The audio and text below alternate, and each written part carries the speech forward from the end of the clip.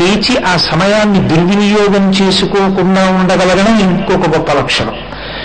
అందుకే వాల్మీకి మహర్షి రావణాసురుడు తెల్లవారుసాన్ని నిద్రలేస్తే ఆ నిద్ర లేచిన క్రమాన్నంతటినీ చెప్పారు. కానీ నిద్ర లేచి పరస్త్రీయందు మనస్సు నిలబడి ఉన్న కారణం చేత ఎంత పతనమైపోయాడో కూడా చెప్పారు.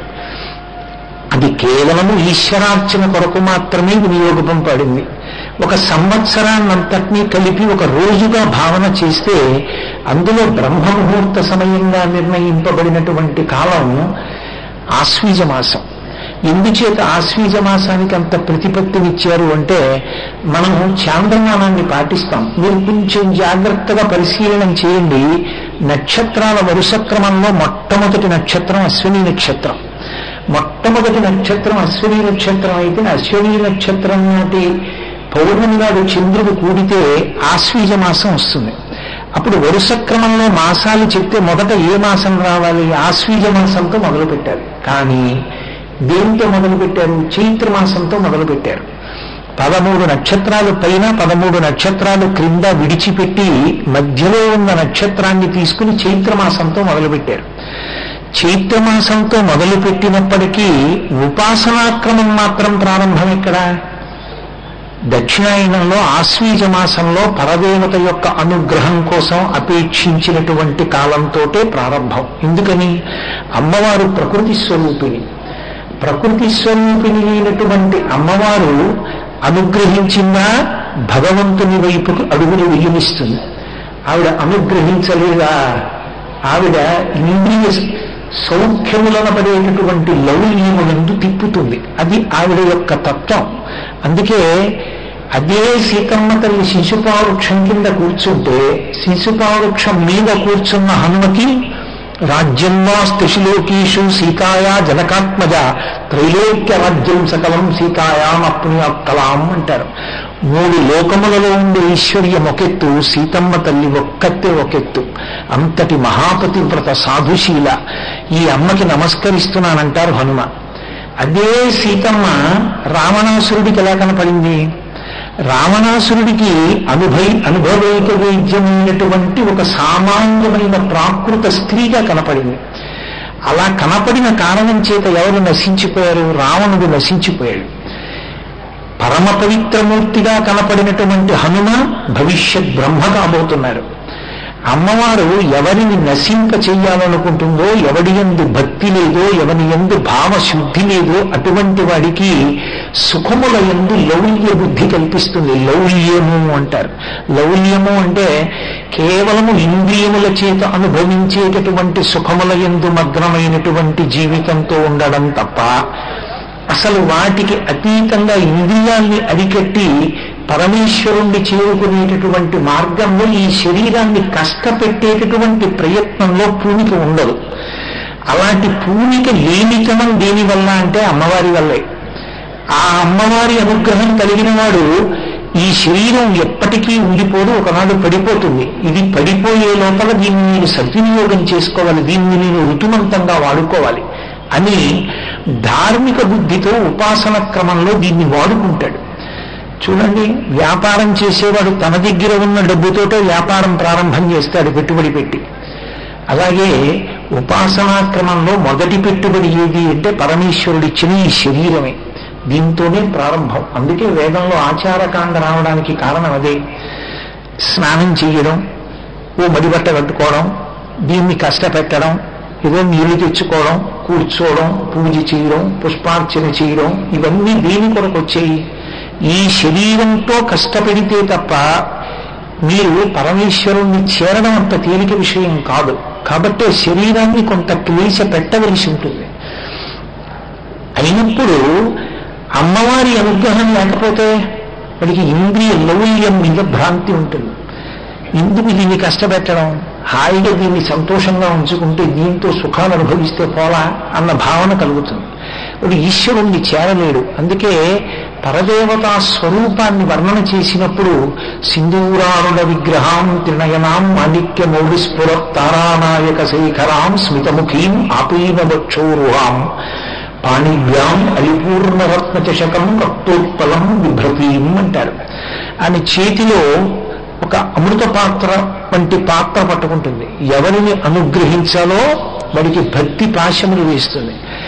ఎవడికి భక్తి భావన లేకుండా కేవలము లౌల్య బుద్ధితో ఉంటాడో అటువంటి వాడికి ఆమె చేతిలో ఉన్నటువంటి తేనె పాత్ర మీద సీతాకోక చిలుకలు ఎగురుతూ ఉంటాయి. అంటే వాడు ఇంద్రియముల యొక్క లౌల్యము చేత నశించిపోతాడు. దీనివలనే ఈ ఉపాసనా క్రమంలో కార్తీక మాసానికి ఇంత వైభవం రావడానికి కారణం ప్రధానంగా ఎక్కడుందంటే, దేవతలైన వాళ్లకు ఉపాసన లేదు, ఉన్న పుణ్యం పోతుంది, కింద పడిపోతాడు. క్షీణే పుణ్యే మర్త్యలోకం విశంతి. తిరియక్కులైన వాళ్ళకి అసలు ఉపాసన లేనే లేదు, వాళ్ళకి కర్మాధికారం లేదు. మనుష్యుడు ఒక్కడే ఉపాసన చేసి దేవత కాగలడు. ఇంద్రియమునకు వశుడై తిరియక్కుగా వెళ్ళిపోగలడు.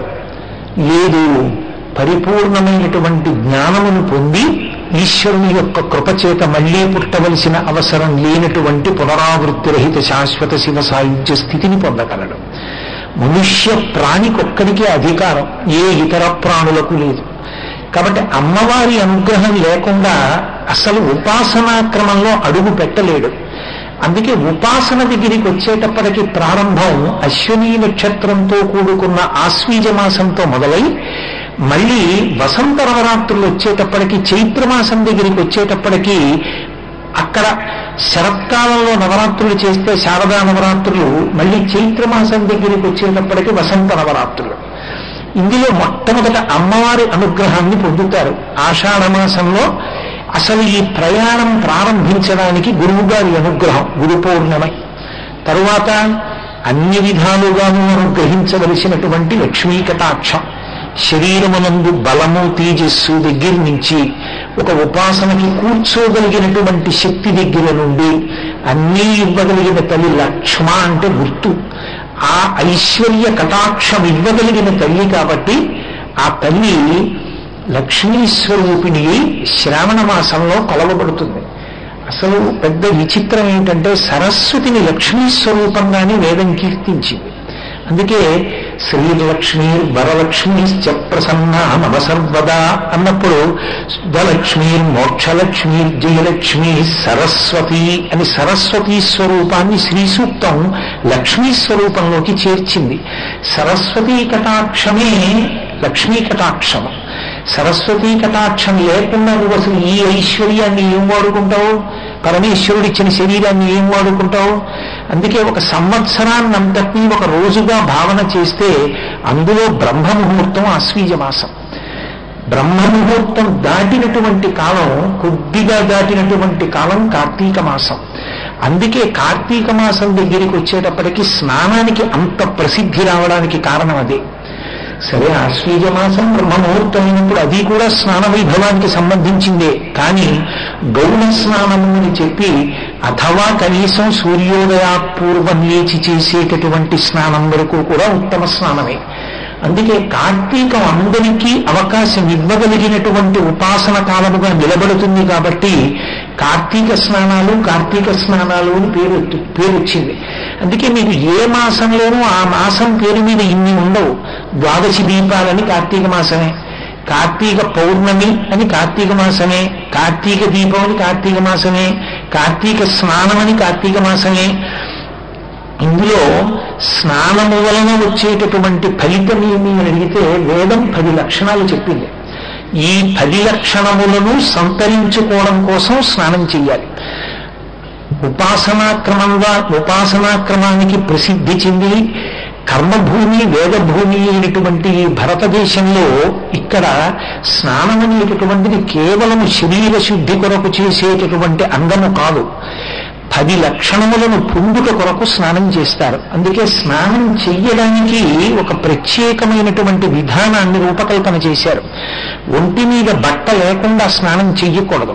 అసలు స్నాతకం చేసేటప్పుడు మాటిస్తాడు, నేను ఒంటి మీద బట్ట కట్టుకునే స్నానం చేస్తాను అని. ఒంటి మీద బట్టతో ఆ స్నానం చేసేటటువంటి ద్రవ్యమునందు నదీ స్వరూపములను ఆవాహన చేసి ఆ ఆవాహన చేయబడినటువంటి నదీ స్వరూపాలతో కూడిన పవిత్ర జలముల యందు మజ్జనం చెయ్యాలి. అథవా ఆ నీళ్లు తల మీద పోసుకొని స్నానం చేస్తారు. అందుకని స్నానం చేయడం వల్ల వచ్చేటటువంటి 10 గుణములు ఏవి అన్నారు. మొట్టమొదటి మొట్టమొదటిది మలాపకర్షణము. మలాపకర్షణము అంటే శరీరము నవరంధ్రములతో కూడి ఉంటుంది. 2 కళ్ళు, 2 చెవులు, 2 ముక్కు రంధ్రములు, ఒక నోరు, మలద్వారము, మూత్రద్వారము. ఈ 9 రంధ్రములకు ఒక లక్షణం ఉంటుంది. అవి అస్తమానం కూడా మలాన్ని విడిచిపెడుతుంటాయి. ప్రతి క్షణం మలం చేరుతూ ఉంటుంది. ఈ మలం పోగొట్టుకోవడానికి శరీరమునందు శౌచము కలిగితే తప్ప ఉపాసన సిద్ధించదు. శరీరమునందు శౌచమును పొందడానికి మలాపకర్షణ స్నానం చెయ్యాలి. స్నానానికి మొదటి ప్రయోజనం మలాపకర్షణం. రెండవది, స్నానము చేత తేజస్సు సంభవిస్తుంది. అందుకే ఏ అశౌచము శరీరాన్ని పట్టుకుందో ఆ అశౌచాన్ని పోగొట్టుకోవడమే శరీరమునందు తేజస్సు నిలబడడానికి కారణమై ఉంటుంది. ఆ స్నానం చేసిన కారణం చేత తేజస్సు నిలబడుతుంది. మూడవది పుష్టి. చల్లటి నీళ్లు తలమించి పోసుకొని స్నానం చేసినటువంటి కారణం చేత శరీరమునకు ఉపాసన క్రమంలో ఎలా వంగాలో, ఎలా కూర్చోవాలో దానికి కావలసినటువంటి దారుఢ్యము లోపల ఉత్సాహం అబ్బుతుంది.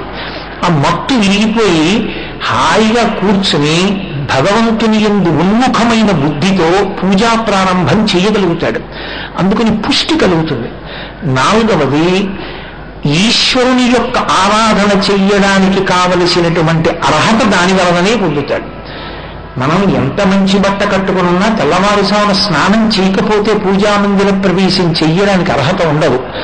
నిద్రపోయి లేచి దేవాలయంలోకి వెళ్ళకూడదు, స్నానం చేసి దేవాలయంలోకి వెళ్ళాలి. స్నానం చేస్తే తప్ప ఈశ్వరారాధనకు కావలసినటువంటి అర్హత లభించదు. కాబట్టి పుణ్యకర్మాచరణమునకు కావలసినటువంటి అర్హత స్నానము చేతనే సిద్ధి. తర్వాత ఆయువు. ప్రతిరోజు నియమం తప్పకుండా 3 పూట్ల స్నానం చేసేటటువంటి అలవాటు ఉన్నవారు శౌచమును నిలబెట్టుకుంటాడు. కాబట్టి చక్కటి ఆరోగ్యాన్ని పొంది దాని వలన దీర్ఘాయుష్మంతుడవుతాడు. కాబట్టి ఆయువు, ఆరోగ్యము. చల్లటి నీళ్లు స్నానం చేసిన కారణం చేత, అంటే అనారోగ్యముతో ఉన్నటువంటి వాడు వేడి నీళ్లు స్నానం చేసిన శాస్త్రం దోషం పట్టుకోలేదు, అథవా విభూతి స్నానం చేసినా దోషం పట్టుకోలేదు. అసలు యథార్థంగా మాట్లాడితే బయట పంచభూతములు ఉన్నట్టే పంచభూత స్నానము అని ప్రతి వాళ్ళు చెయ్యాలి. అందులో ఒక ప్రత్యేకమైన స్నానం పంచభూతములలో ఒకటి ఆకాశం. ఆకాశ సంబంధమైన స్నానము దివ్య స్నానం అంటారు. అది ఒక పక్క ఎండ కాస్తుంటుంది, ఒక పక్క వాన చినుకులు పడతాయి. అలా ఉన్న పరిస్థితిలో సంవత్సరానికి ఒకసారైనా స్నానం చేయమన్నారు. అది దివ్య స్నానం. గోధూళి వేళ అంటారు. గోవులు ఇంటికి వెళ్ళిపోతున్నప్పుడు వాటి డెక్కల నుంచి రేగిన ధూళి మన మీద పడుతుంది, అది వాయు స్నానం. అలాగే అగ్ని స్నానం అని ఉంటుంది. అది విభూతిని తల మీద తల్లించు. జలస్నానము అంటే నీటి యందు మునిగి స్నానం చేయడం. గౌడ స్నానం, అధమాధమైన స్నానం ఏది అంటే తాను మునగకుండా నీళ్లు పోసుకోవడం. అది మనం ఇళ్లలో చేసేటటువంటి స్నానం. అసలు నిజమైన స్నానం మజ్జనం. మజ్జనం అంటే తల 3 మాటలు మునగాలి. అంటే ప్రవహించేటటువంటి నది యందు స్నానం చేస్తాడు, లేదా తటాకమునందు. అది స్నానం. అటువంటి స్నానము వలన మనిషికి లౌల్యము నశిస్తుంది. లౌల్యము అంటే మీతో నేను మనవి చేశాను, ఇంద్రియములతో భోగం అనుభవించాలనేటటువంటి కోరిక తగ్గిపోతుంది. తగ్గి భగవంతుని పట్ల ఆభిముఖ్యము కలుగుతుంది. మనస్సు నిర్మలత్వమును పొంది చిత్తము భగవంతుని యొక్క పూజకి కూర్చున్నప్పుడు త్రికరణములు ఏకీకృతమవుతాయి. నోటితో నువ్వు ఏది చెప్తున్నావో అది నీకున్నటువంటి శరీరావయవములలో ప్రధానంగా చెయ్యి చేస్తుంది, మనసు చూస్తుంది. అప్పుడు పూజ పూర్తవుతుంది. నేను నోటితో పాదయో పాద్యంతో ప్రయామి అన్నాను అనుకోండి, కాసి నీళ్ళు ఇలా వేస్తే అది పూజ అవ్వదు. అసలు ఆయన పూజ చెయ్యలేదు అన్న విషయం ఎక్కడ తెలిసిపోతుందంటే ముఖే ఆచమనీయం సమర్పయామి అన్న దగ్గర తెలిసిపోతుంది. ముఖే ఆచమనీయం సమర్పయామి అంటారు, ఓ మాట తీసి నీళ్లు పోస్తాడు. ఎక్కడ ఆచమనీయమైంది? ఆచమనీయం నువ్వు అలాగా చేస్తున్నావు, 3 మాటలు పుచ్చుకుంటున్నావు. ఈశ్వరుడికైనా అంతే ఆచమనీయం. 3 మాటలు ఎందుకు ఇవ్వవు? 3 మాటలు ఇవ్వాలంటే ఆయన ఇలా చెయ్యి చాపాలా? ఆయన ఇలా చెయ్యి చాపాలంటే ఆయన చేతి కంకణములు కనకణ కనకణ ధ్వని చెయ్యాలా? కదలిన బాహుపద క్రమంబున రవము సూపిడి నూపు రములవాణి అంటారు పోతన గారు. అక్రూరుడికి దర్శనమైంది. ఆయన చెయ్యిలా చాపితే శ్రీమన్నారాయణుడు ఆయన చేతి కంకణములు ధ్వని చేస్తాయి. ఆయన ఇలా చెయ్యి పెడితే నువ్వు ఉద్ధరితో నీళ్లు వేస్తే ఆయన లోపలికి పుచ్చుకుని మళ్ళీ చెయ్యి చాపాలా? ఏది వ్యవధానం? ఎక్కడ వేశావు? అలా 3 మార్లు వేసి ఆయన చెయ్యి కడుక్కోవడానికి 4వ మాట నీళ్లు వేసి ఇక మంత్రం ఉండదు.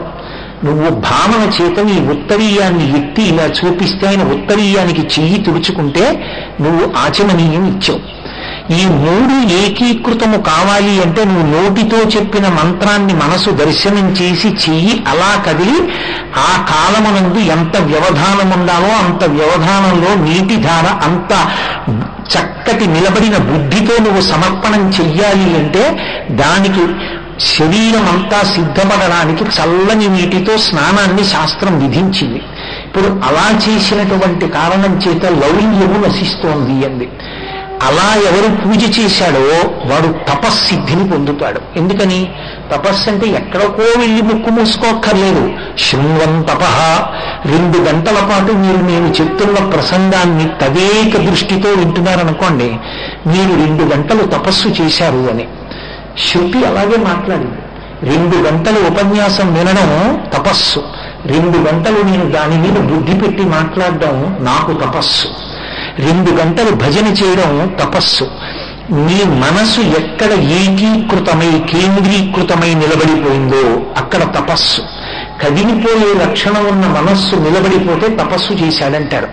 మీరు పూజ చేసేటప్పుడు భగవంతుని యొక్క ఉపచారములు చేసేటప్పుడు మీకు ఆయన పాదములు, ఆయన చేతులు, అధాంగ పూజ చేసేటప్పుడు ఆయన పాదముల నుంచి తల వరకు ఆయన అవయవాలన్నీ కనపడి మీరు సర్వాణ్యం దాని పూజయామి అన్నప్పుడు పళ్ళెంతో ఇలా పూలు పూస్తే కింద పడిపోతున్నటువంటి పువ్వులతో సమానంగా స్వామి కిరీటం, లలాటం, కస్తూరి తిలకం, నాసాగ్రం, దానికి చివర పెట్టుకున్నటువంటి ముత్యం, ఆయన కపోలాలు, ఆయన గడ్డం, ఆయన కంఠం, దాని మీద త్రివళులు, మెడలో హారాలు, వక్షస్థలం కౌస్తుభమణి, ఆయన నాభి, దాని మీద ఉన్న మేఖల, ఆ మోకాళ్ళు, పట్టుపంచ, ఆయన పాదాలు, పాదాల మీద ఉన్న తులసి దళాల వరకు పువ్వులతో పాటు మీ చూపులు కిందకి ఈశ్వర దర్శనం చెయ్యగలిగాయనుకోండి అధాంగ పూజలో మీరు తపస్సు చేశారని గుర్తు. అది పూజ తపస్సుగా మారుతుంది. దీనికి అలా మనసుని నిలబెట్టగలిగినది ఏది అంటే ఒక్క స్నానమే. స్నానము చేత మాత్రమే ఉత్ అంటే నిద్రాణముగా ఉన్నటువంటి బుద్ధి, మనసు లేచి ఏకీకృతమవుతాయి, పరమ సంతోషంతో చేస్తాయి. అందున తపస్సుగా మారడం అన్న మాటకు అర్థం ఏంటో తెలుసా? మూకశంకరులు మూక పంచశతి చేస్తూ చెప్తారు. జంతోస్తమపద పూజన సంతోషతరంగితస్య కామాక్షి బంధో విధి భవతి పునః సింధోరంభస్సు బంధ్రమీతి శిలా అన్నారు ఆయన ఆర్యాశతకంలో. సంతోషతరంగితస్య కామాక్షి, భగవంతుని యొక్క పూజ చేయడం అంటే నదిలో తరంగములు వచ్చినట్టుగా లోపల సంతోష తరంగములు వస్తూ ఉండాలి. ఎందుకు ఆ తరంగములు అంటే ఆనందం.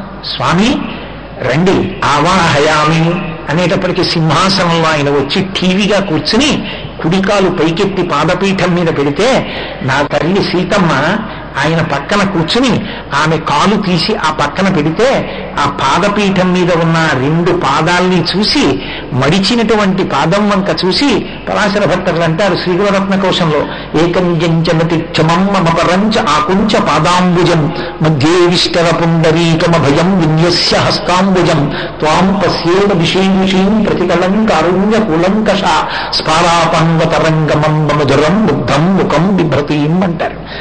అమ్మా నేను వచ్చానమ్మా, ఒక కాలు మడిచి కూర్చున్నావు అమ్మా, 2 పాదముల మీద పువ్వులు వేసిన తల తాటించాలనుందమ్మా, ఇది ఆ 2వ పాదం చాపు అంటే పరమ ప్రేమతో అమ్మవారిలా కాలెత్తి ఆ 2వ పాదం కూడా చాపి పాదపీఠం మీద పెడితే అమ్మవారి పాదములకు పెట్టుకున్న మంజీరముల ధ్వని వినపడుతుంటే ఆ పసుపుతో లత్తుకతో ఉన్న అమ్మవారి పాదాలు చూసి శంకర భగవత్పాదులు అంటారు, అమ్మా కదాకాలే మాత కదయ కలితా లక్తకరసం విధేయం విద్యార్థి తవచరణ నిర్ణీజన జలం ప్రవృత్యామూకానామభిచకవిచా కారణతయా అని. అమ్మా ఆ పాదాలను నేను పాత్రలో పెట్టి నా భార్య నీళ్లు పోస్తుంటే ఆ పాదాలు కడుగుతుంటే ఆ పసుపు లత్తుగా కరిగిపోయిన ఎర్రటి నీళ్లని ఉద్ధరణితో తీసిన కుడి చేతిలో వేసుకుని నేను తాగే రోజు ఎప్పుడమ్మా ఈ విద్యార్థిగా అదృష్టం అంటారు. ఆ నీళ్లు చూసి ఆ పాదాలు కడిగి ఆ పాదతీర్థాన్ని లోపలికి పుచ్చుకుంటుంటే సంతోష తరంగితస్య కామాక్షి అంటారు మూకశంకరులు. తరంగములు నదిలో ఎలా వస్తాయో మనసులో సంతోష తరంగములు అలా రావాలి. అంత ఆనందంతో పూజ బరువైపోకూడదు.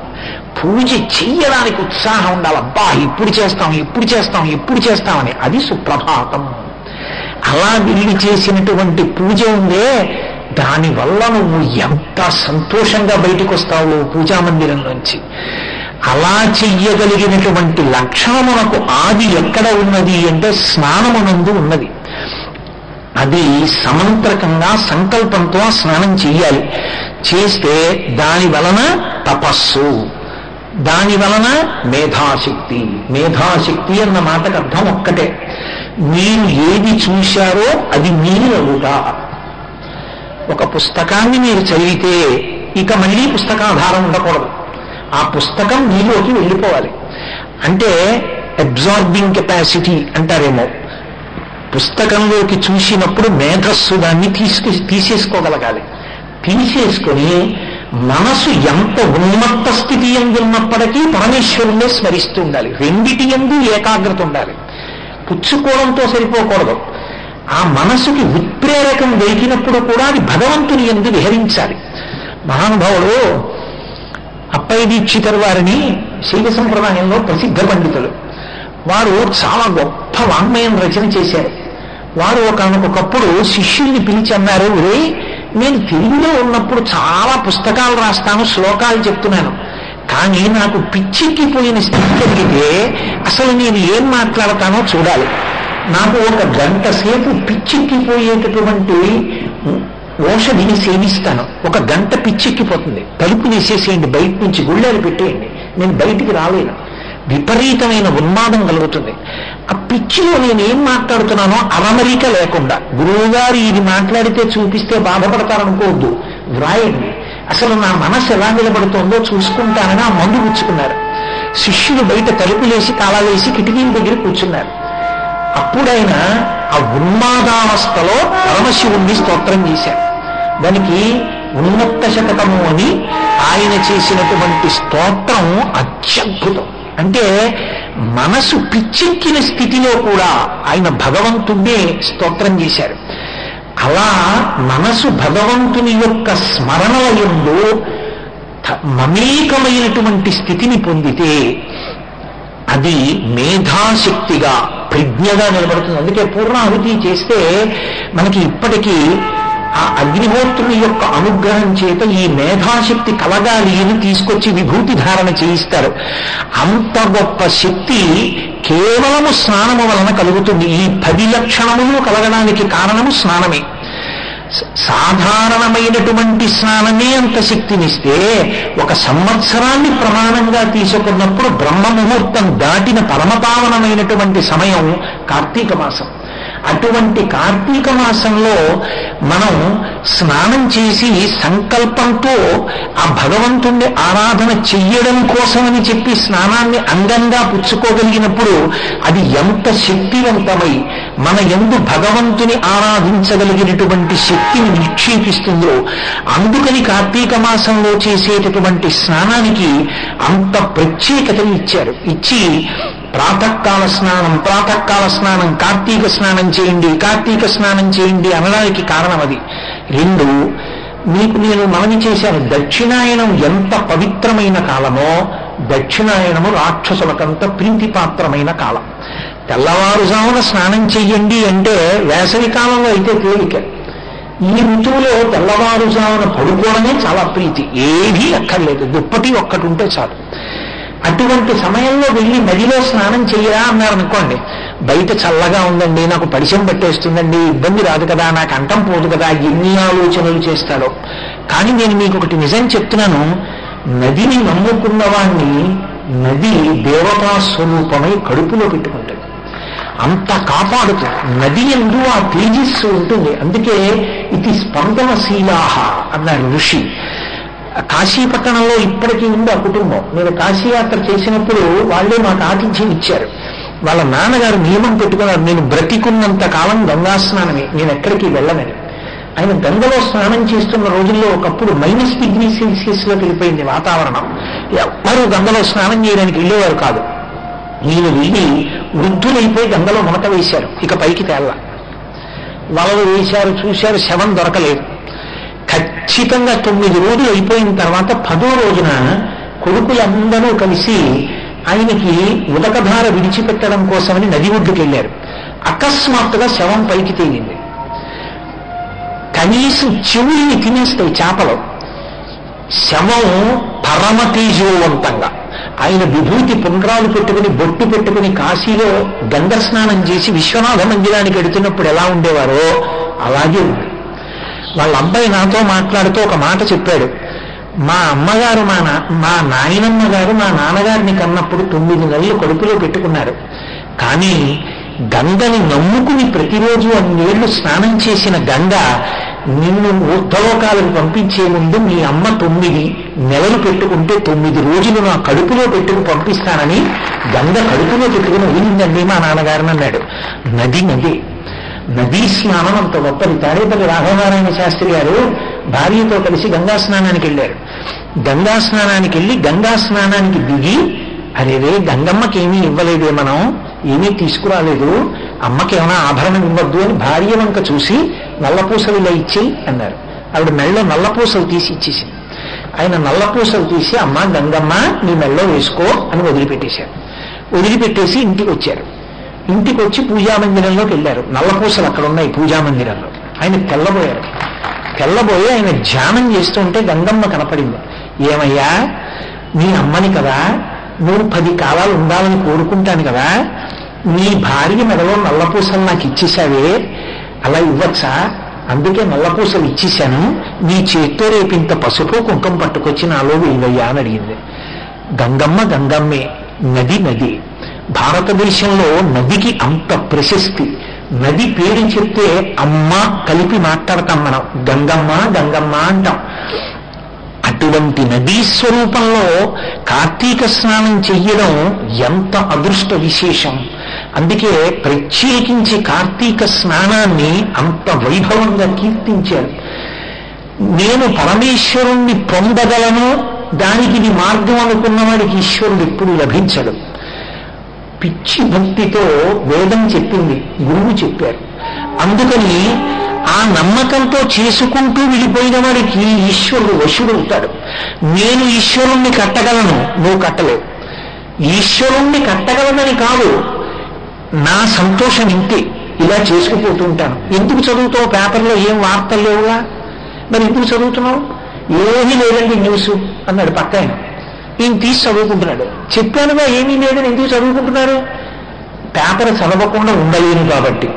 పేపరు చదవకుండా ఉండలేక పేపర్ చదివినట్టు పరమేశ్వరుణ్ణి ఆరాధించకుండా ఉండలేక పూజ చేయడం అలవాటైతే పరమేశ్వరుడు నీకు వశుడవుతాడు.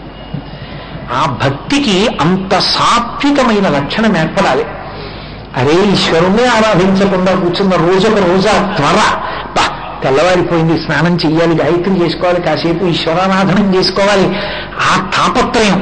కంచికామకోటి పీఠాధిపత్యం వహించి నడిచి దేవుడిని పేర్గాంచినటువంటి మహాపురుషులు చంద్రశేఖరేంద్ర సరస్వతి మహాస్వామి అంతటి వారు కూడా ఉరుగంటి పూజ అని ప్రతిరోజు 1 గంట సేపు పూజ చేసేవారు. ఎందుకు అంటే ఆ పూజలో ఉండేటటువంటి తాదాత్మ్యత అనుభవించగలిగిన వాడికి ఈశ్వరుడు వశుడవుతాడు. అందుకే కార్తీక మాసానికి కార్తీక దామోదర అని పిలుస్తారు. కార్తీక దామోదరుడు అధిదేవత. శైవ సంప్రదాయంలోంచి వస్తే త్రయంబక. తత్వత ఆలోచించినప్పుడు ఈ త్రయంబక స్వరూపం, ఆ దామోదర స్వరూపం ఒక్క విషయాన్నే ప్రతిపాదన చేస్తాయి. పరమేశ్వరుడు నిన్నెందుకు అనుగ్రహిస్తాడు, నీకెందుకు వశుడవుతాడు అన్నదానికి. దామోదర అన్న మాటని అమరకోశం వ్యాఖ్యానం చేసింది. ఉదరే దామయస్యేతి దామోదర, కడుపు మీద తులసి మాల ఉన్నటువంటి వాణ్ణి దామోదరుడు అని పిలుస్తారు. కాదు, దామ్నా ఉదరే మాత్రా బద్ధ ఇది దామోదర. అమ్మ చేత ఒక త్రాటి చేత కట్టబడి నడుము ఉరిసిపోయిన వాడు ఎవరున్నాడో వాడు దామోదరుడు. ఎవరు అమ్మ? పరమేశ్వరుడికి అమ్మ ఉంటుందా? అసలు ఆయన లేని నాడు లోకాలే లేవు. ఆయన ఎప్పుడు పుట్టాడో ఎవరికి తెలియదు. ఎప్పుడు పుట్టాడో ఎవరికీ తెలియనటువంటి పరమేశ్వరుడు ఆ శ్రీమన్నారాయణుడికి తల్లి ఎవరు? ఆయనకి తల్లి అన్న మాట లేదు అసలు. కానీ ఆయన ఎంత వశుడైపోయాడంటే అమ్మ ప్రేమకి పోతన గారు పరవశించిపోయి భాగవతంలో అన్నారు, ఏ పాము ఎరుగక ఏ పాము వేటికి పశుల కాపరి ఇంట పాము కలిగే, ఏ తల్లి చనుబాలు ఎన్నడిరుగని ప్రౌఢ తల్లి యశోద చనుల పాలు త్రవనిరిగే అన్నారు. ఆయనకి అమ్మ తెలియదు, అమ్మ పాలు తెలియదు. అటువంటి వాడు శ్రీకృష్ణ పరమాత్మగా ఆవిర్భవిస్తే యశోదాదేవి యొక్క పాలు తాగడం మొదలుపెట్టాడు. గోపకాంతలందరూ వచ్చారు, ఆయన మీద విశేషమైనటువంటి ఆరోపణలు చేశారు, నవనీత చౌర్యం చేస్తాడు అని. అమ్మ నమ్మలేదు. అమ్మంది, ఎందుకమ్మా అన్ని మాటలు చెప్తారు, వాడు ఎక్కడికి వెళ్ళడు, ఇప్పుడు నా ఇంట్లోనే ఉంటాడమ్మా పిల్లాడు, తప్పు కదా పిల్లాడి మీద ఇన్ని మాటలు చెప్పడం అంది. మహానుభావుడు ఒక గొప్ప లీల చేశాడు. భాగవతం అంతా ఒకెత్తు, దామోదర లీల ఒక్కటి ఒకెత్తు. దామోదర లీల దగ్గరికి వచ్చేటప్పటికీ బ్రహ్మచారులు, గృహస్థు, వానప్రస్థు, సన్యాసి 4 ఆశ్రమాల్లో ఉన్న వాళ్ళు దామోదర లీల వింటారు. పైగా ఇవాళ క్షీరాబ్ది ద్వాదశి నాడు శ్రీ మహావిష్ణువు నిద్రలేస్తారు. నిద్రలేచి తులసి బృందావన ప్రవేశం చేస్తారు. ఆయన కూడా నిద్రపోతే లోకాలను పరిపాలించేవాడెవడు? ఆయన నిద్రపోవడం ఏంటి? నేను తెల్లవారుజామున సూర్యోదయాత్ పూర్వం లేవకుండా పడుకుంటేనే నేను కృతజ్ఞుడిగా పిలువబడతాను. ఈశ్వరుడు వచ్చేశాడు, నేను లేవలేదు. కృతజ్ఞాయ దేవాయ జ్యోతిషాం పతయే నమః. లేవాలి. పరమేశ్వరుడు వచ్చేటప్పటికీ నిద్ర లేచి స్వాగతం చెప్పాలి. అటువంటిది నేనే లేవకపోతే తప్పు కదా. 4 నెలలు గుర్రు పెట్టి నిద్రపోయేవాడు పరమేశ్వర స్వరూపం ఎలా అవుతాడు? 4 నెలలు ఆయన నిద్రపోతే ఈ లోకాలను పరిపాలించేవాడెవరు? ఆయన మరి ఇందుకు నిద్రపోతుండడం. ఆషాఢ మాసంలో ఉన్న ఏకాదశి నాడు పడుకోవడం మొదలు పెడితే కార్తీక మాస శుక్లపక్ష ఏకాదశి వరకు పడుకుని నిద్రపోతాడు. ఆయన పడుకున్నాడు కాబట్టి శని ఏకాదశి, నిద్ర లేచాడు కాబట్టి ఆయన నిద్ర లేచిన ఏకాదశి కార్తీక మాసంలో. నిజంగా విష్ణువు నిద్రపోతారా? ఆయన నిద్రపోతే లోకాలను పరిపాలించేవాడు ఎవడు? ఆయన నిద్రపోడు. ఆయన ఎందుకు పడుకున్నట్టుగా ఉంటాడో చెప్పారు. నిద్రాముద్రాం నిఖిల జగతి లక్షణే జాగరూకం అన్నారు. ఆయన ఉపాసనని గమనిస్తాడు. నీ మనసు ఎంత భక్తితో ఉంది, నువ్వు రొట్ట తెచ్చి వేస్తున్నావు ఆయన పాదాల దగ్గర, 1,00,000 బిల్వార్చన చేస్తున్నాను, 1,00,000 బిల్వార్చన చేస్తున్నాను అంటారు. ఆ రొట్టంతా కొడతారు, మారేడు దళాలన్నీ తీసుకొస్తారు, గుడిలో ఉన్నటువంటి ముఖమండపంలో నేల మీద పారేస్తారు. అయిపోయింది పూజ. ఇక నువ్వు చేయడం ఏంటి? ఎవడు గోను బస్తాలో తీసుకొచ్చాడో వాడు చేశాడు 1,00,000 బిల్వార్చన. ఈ పృథివీ లింగస్వరూపం నేల మీద పడిపోనే పూజ అయిపోయింది. నువ్వు చేసేది అపచారం అంతే, పునఃపూజ రూపంలో. కాబట్టి ఇప్పుడు ఆ మారేడు దళాలు పోని ఆయన ఏరి చీడ పీడ ఉన్నో పక్కన పడేస్తాడా? ఇలా చేత్తో పట్టుకుని లోపల గొంగళి పురుగుంటే గొంగళి పురుగుతో కలిపి శివలింగం మీద పారేస్తాడు, కప్పేస్తాడంటే ఆ మారేడు దళాలతో. ఏమి పూజ? పూజ ఎక్కడుంది అసలు? అందులో భక్తి ఎక్కడుంది? ధ్యానం ఎక్కడుంది? భగవాన్ రమణుల దగ్గరికి వెళ్ళో కావు జరిగింది, సహస్ర బిల్వార్చన చేద్దాం అనుకుంటున్నాను, 100 బిల్వాలు తక్కువ వచ్చాయి, ఏం చేయమంటారండి? నీ ఒళ్ళు గిల్లుకో 100 మాటలు అన్నారు. అదేంటి అలా అంటారు? నా ఒళ్ళు గిల్లుకోవడం ఏమిటండి? నువ్వు నీకు పూజ అంటే ఏమిటి? బిల్వదళాలు పీక్కొచ్చేయడమేగా. 100 తక్కువ చెట్టు గిల్లుతుంటావు, అంతకన్నా నీ బుద్ధి ఏం నిలబడుతుంది? 100 మాటలు నీ ఒళ్ళు గిల్లుకో, 900 మాటలు చెట్టు గిల్లు, 100 మాటలు నువ్వు గిల్లుకో, సరిపోయిందన్నారు. అసలు మారేడుగల సమర్పణమునందు నీకు ఆ బుద్ధి ఎక్కడ నిలబడింది? పరమేశ్వర పాదములందు నిలబడితే కదా పూజ. కాబట్టి ఆ పూజ చేసేటప్పుడు మనసు నిలబడడం అనేటటువంటిది ప్రధానం. అలా నిలబడి చేసినటువంటి పూజ ఏదో దాన్ని ఆయన గమనిస్తుంటాడు. మానస పూజ ఎక్కడ జరుగుతోందో, పూజ జరుగుతుండగా మనసు ఎక్కడ నిలబడిందో అది ఆయనకి ప్రధానం. అందుకే పత్రం పుష్పం ఫలం తోయం యోమే భక్త్యా ప్రయుచ్యతి. ఫలమైన పుష్పమైనను దళమైనను సలిలమైన బాగిని భక్తి కొలచిన జిలు అర్పించిన ఎలమి రుచిరన్నముగా ఏమి భుజింటుందంటాడు భాగవతంలో. భక్తితో సమర్పణం చేసినటువంటి దాన్ని స్వీకరిస్తాడు తప్ప ఇది నేను తీసుకొచ్చానన్న దాన్ని ఆయన ఏం పుచ్చుకోడు. అదో అహంకారం. అది ఆయనకి ఎందుకు? అన్నీ ఆయన సృష్టిలోనివే. కాబట్టి ఆ భక్తితో ఎవడు నిలబడగలిగాడో వాడి వెంట పరమేశ్వరుడు పరిగెడతాడు. శివానంద లహరి చేస్తూ శంకరాచార్యులు వారు అంటారు, గభీరే కాసారే విశతి విజనీ ఘోర విపిని విశాలే శైలే చ భ్రమతి కుసుమార్థం జలమతి సమర్పీ చేతసరసిజముమానాభవతే సుఖీనావస్థాతుం జనఘనజానాతి కిమహో. నువ్వు నీ మనసన్న పద్మాన్ని అక్కడ పెడితే పరమేశ్వరుడు నీ వెంట పడతాడు. అదొక్కటి లేనప్పుడు ఎన్ని పద్మాలు తీసుకొచ్చే ప్రయోజనం ఏమిటి? దక్షిణాయనంలో 4 ప్రధానమైన నెలలు విష్ణువు నిద్రపోతారన్న మాటకు అర్థం ఏంటంటే ఆయన బాగా రక్షణ దృష్టితో చూస్తాడు. పై దృష్టి మూసి లో దృష్టితో ఉంటాడు. అంటే వీడి మనసు ఎలా ఉంది అన్నది గమనిస్తాడు. వీడి మనసు ఎంత భక్తిభావంతో ఉంది. అందుకే ఆయనది ప్రతిజ్ఞ. భవిష్యోత్తర పురాణంలో ఆయన ఒక మాట అంటారు, ఏకేన తులసి మాత్రదలేనాపి నరోత్తమ పూజయే భక్తిభావేన తం రక్షామితి మత్పనః. ఆ శ్రీమన్నారాయణుడి పాదముల యందు విశేషమైన భక్తితో మహానుభావుడు నాకు తల్లి నాకు తండ్రి, నీ పాద తులసి జలము రోగముల కౌషధము బ్రహ్మరుద్ర విదిత భూషణ వికాస శ్రీధర్మపుర నివాస దుష్ట సంహార నరసింహ దురిత దూర అంటారు నరసింహ శతకర్త. ఆయన పాదముల మీద ఒక్క తులసి దళాన్ని ప్రేమతో ఎవడు సమర్పిస్తాడో వాణ్ణి నేను నా 4 చేతుల మధ్య పొదివి పట్టి కాపాడుకుంటాను, వాడు నా కొరకు రక్షింపవలయువాడు అన్నాడు వామనమూర్తి ఘట్టంలో. అటువంటి భక్తులు పాడైపోతే అసలు నేనున్నానని నమ్మకం ఉండదు లోకానికి. వాణ్ణి రక్షించడం వాడి కోసం కాదు, నా కోసం. నేనున్నానని నమ్మాలంటే వాణ్ణి నేను కాపాడుకోవాలి, అందుకు కాపాడుకుంటున్నాను. వాడి కోసం నేను కాపాడని అనుకుంటున్నారేమో కాదు. అంత నా ఎందు భక్తి ఉన్న వాణ్ణి నేనున్నానన్న నమ్మకం కోసం కాపాడుకుంటాను, లేకపోతే ఉన్న ఉనికి ప్రశ్నార్థకమవుతుందన్నాడు ఆయన. ఆ భక్తిని ఆయన గమనిస్తుంటాడు. ఎందుకని ఇదంతా ఉపాసనా కాలం. ఈ ఉపాసనా కాలాన్నంతటినీ ఆషాఢం దగ్గర నుంచి కార్తీకం వరకు సన్యాసులు కూడా చాతుర్మాస్యం చేస్తారు. ఆ లోపలి భక్తిని ఆయన గమనిస్తుంటారు. ఆయన ఎక్కడుంటాడు? ఇక్కడే ఉంటాడు. ఇక్కడే ఉండి తెలుసుకుంటూ ఉంటాడు. ఎవరు ఆ భక్తితో నిలబడగలిగినటువంటి స్థితిలో ఉన్నాడో వాడికి ఆయన వశవర్తి అవుతాడు. ఎంత వశవర్తి అవుతాడంటే అందుకే లీలలు వచ్చాయి. ఒక్కొక్క భక్తుడి చేత్తో వీపు మీద దెబ్బలు తిన్నాడు మహానుభావుడు. పురంధరదాస్ గారు కొడితే పాండురంగడు దెబ్బలు తినలేదు, వీపు వాచిపోయి నిలబడ్డాడు. అనంతాచార్యుల వారు గుణపం విసిరితే వెంకటేశ్వర స్వామి గడ్డం మీద దెబ్బ తగిలితే గడ్డం మీద గంధం పెట్టుకుని ఇప్పటికీ వెంకటేశ్వర స్వామి వారు నిలబడలా. కాబట్టి భక్తుల చేతిలో దెబ్బలు తినడం కూడా ప్రీతిగా స్వీకరించాడు. ఈ దెబ్బలు తినడం అనే విషయం దగ్గరికి వచ్చేటప్పటికి తత్వతః శివుడైనా కేశవుడైనా అంతే. శివుడు తినలా?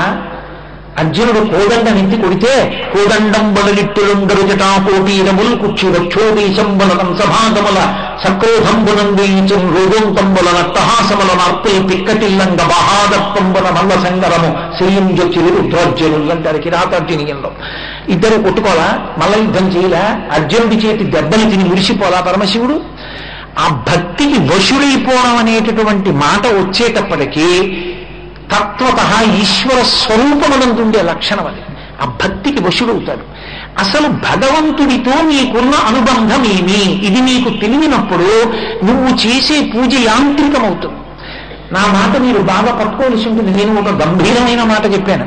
భగవంతునికి నీకు ఉన్న అనుబంధం ఏమి? ప్రేమ జనించదు.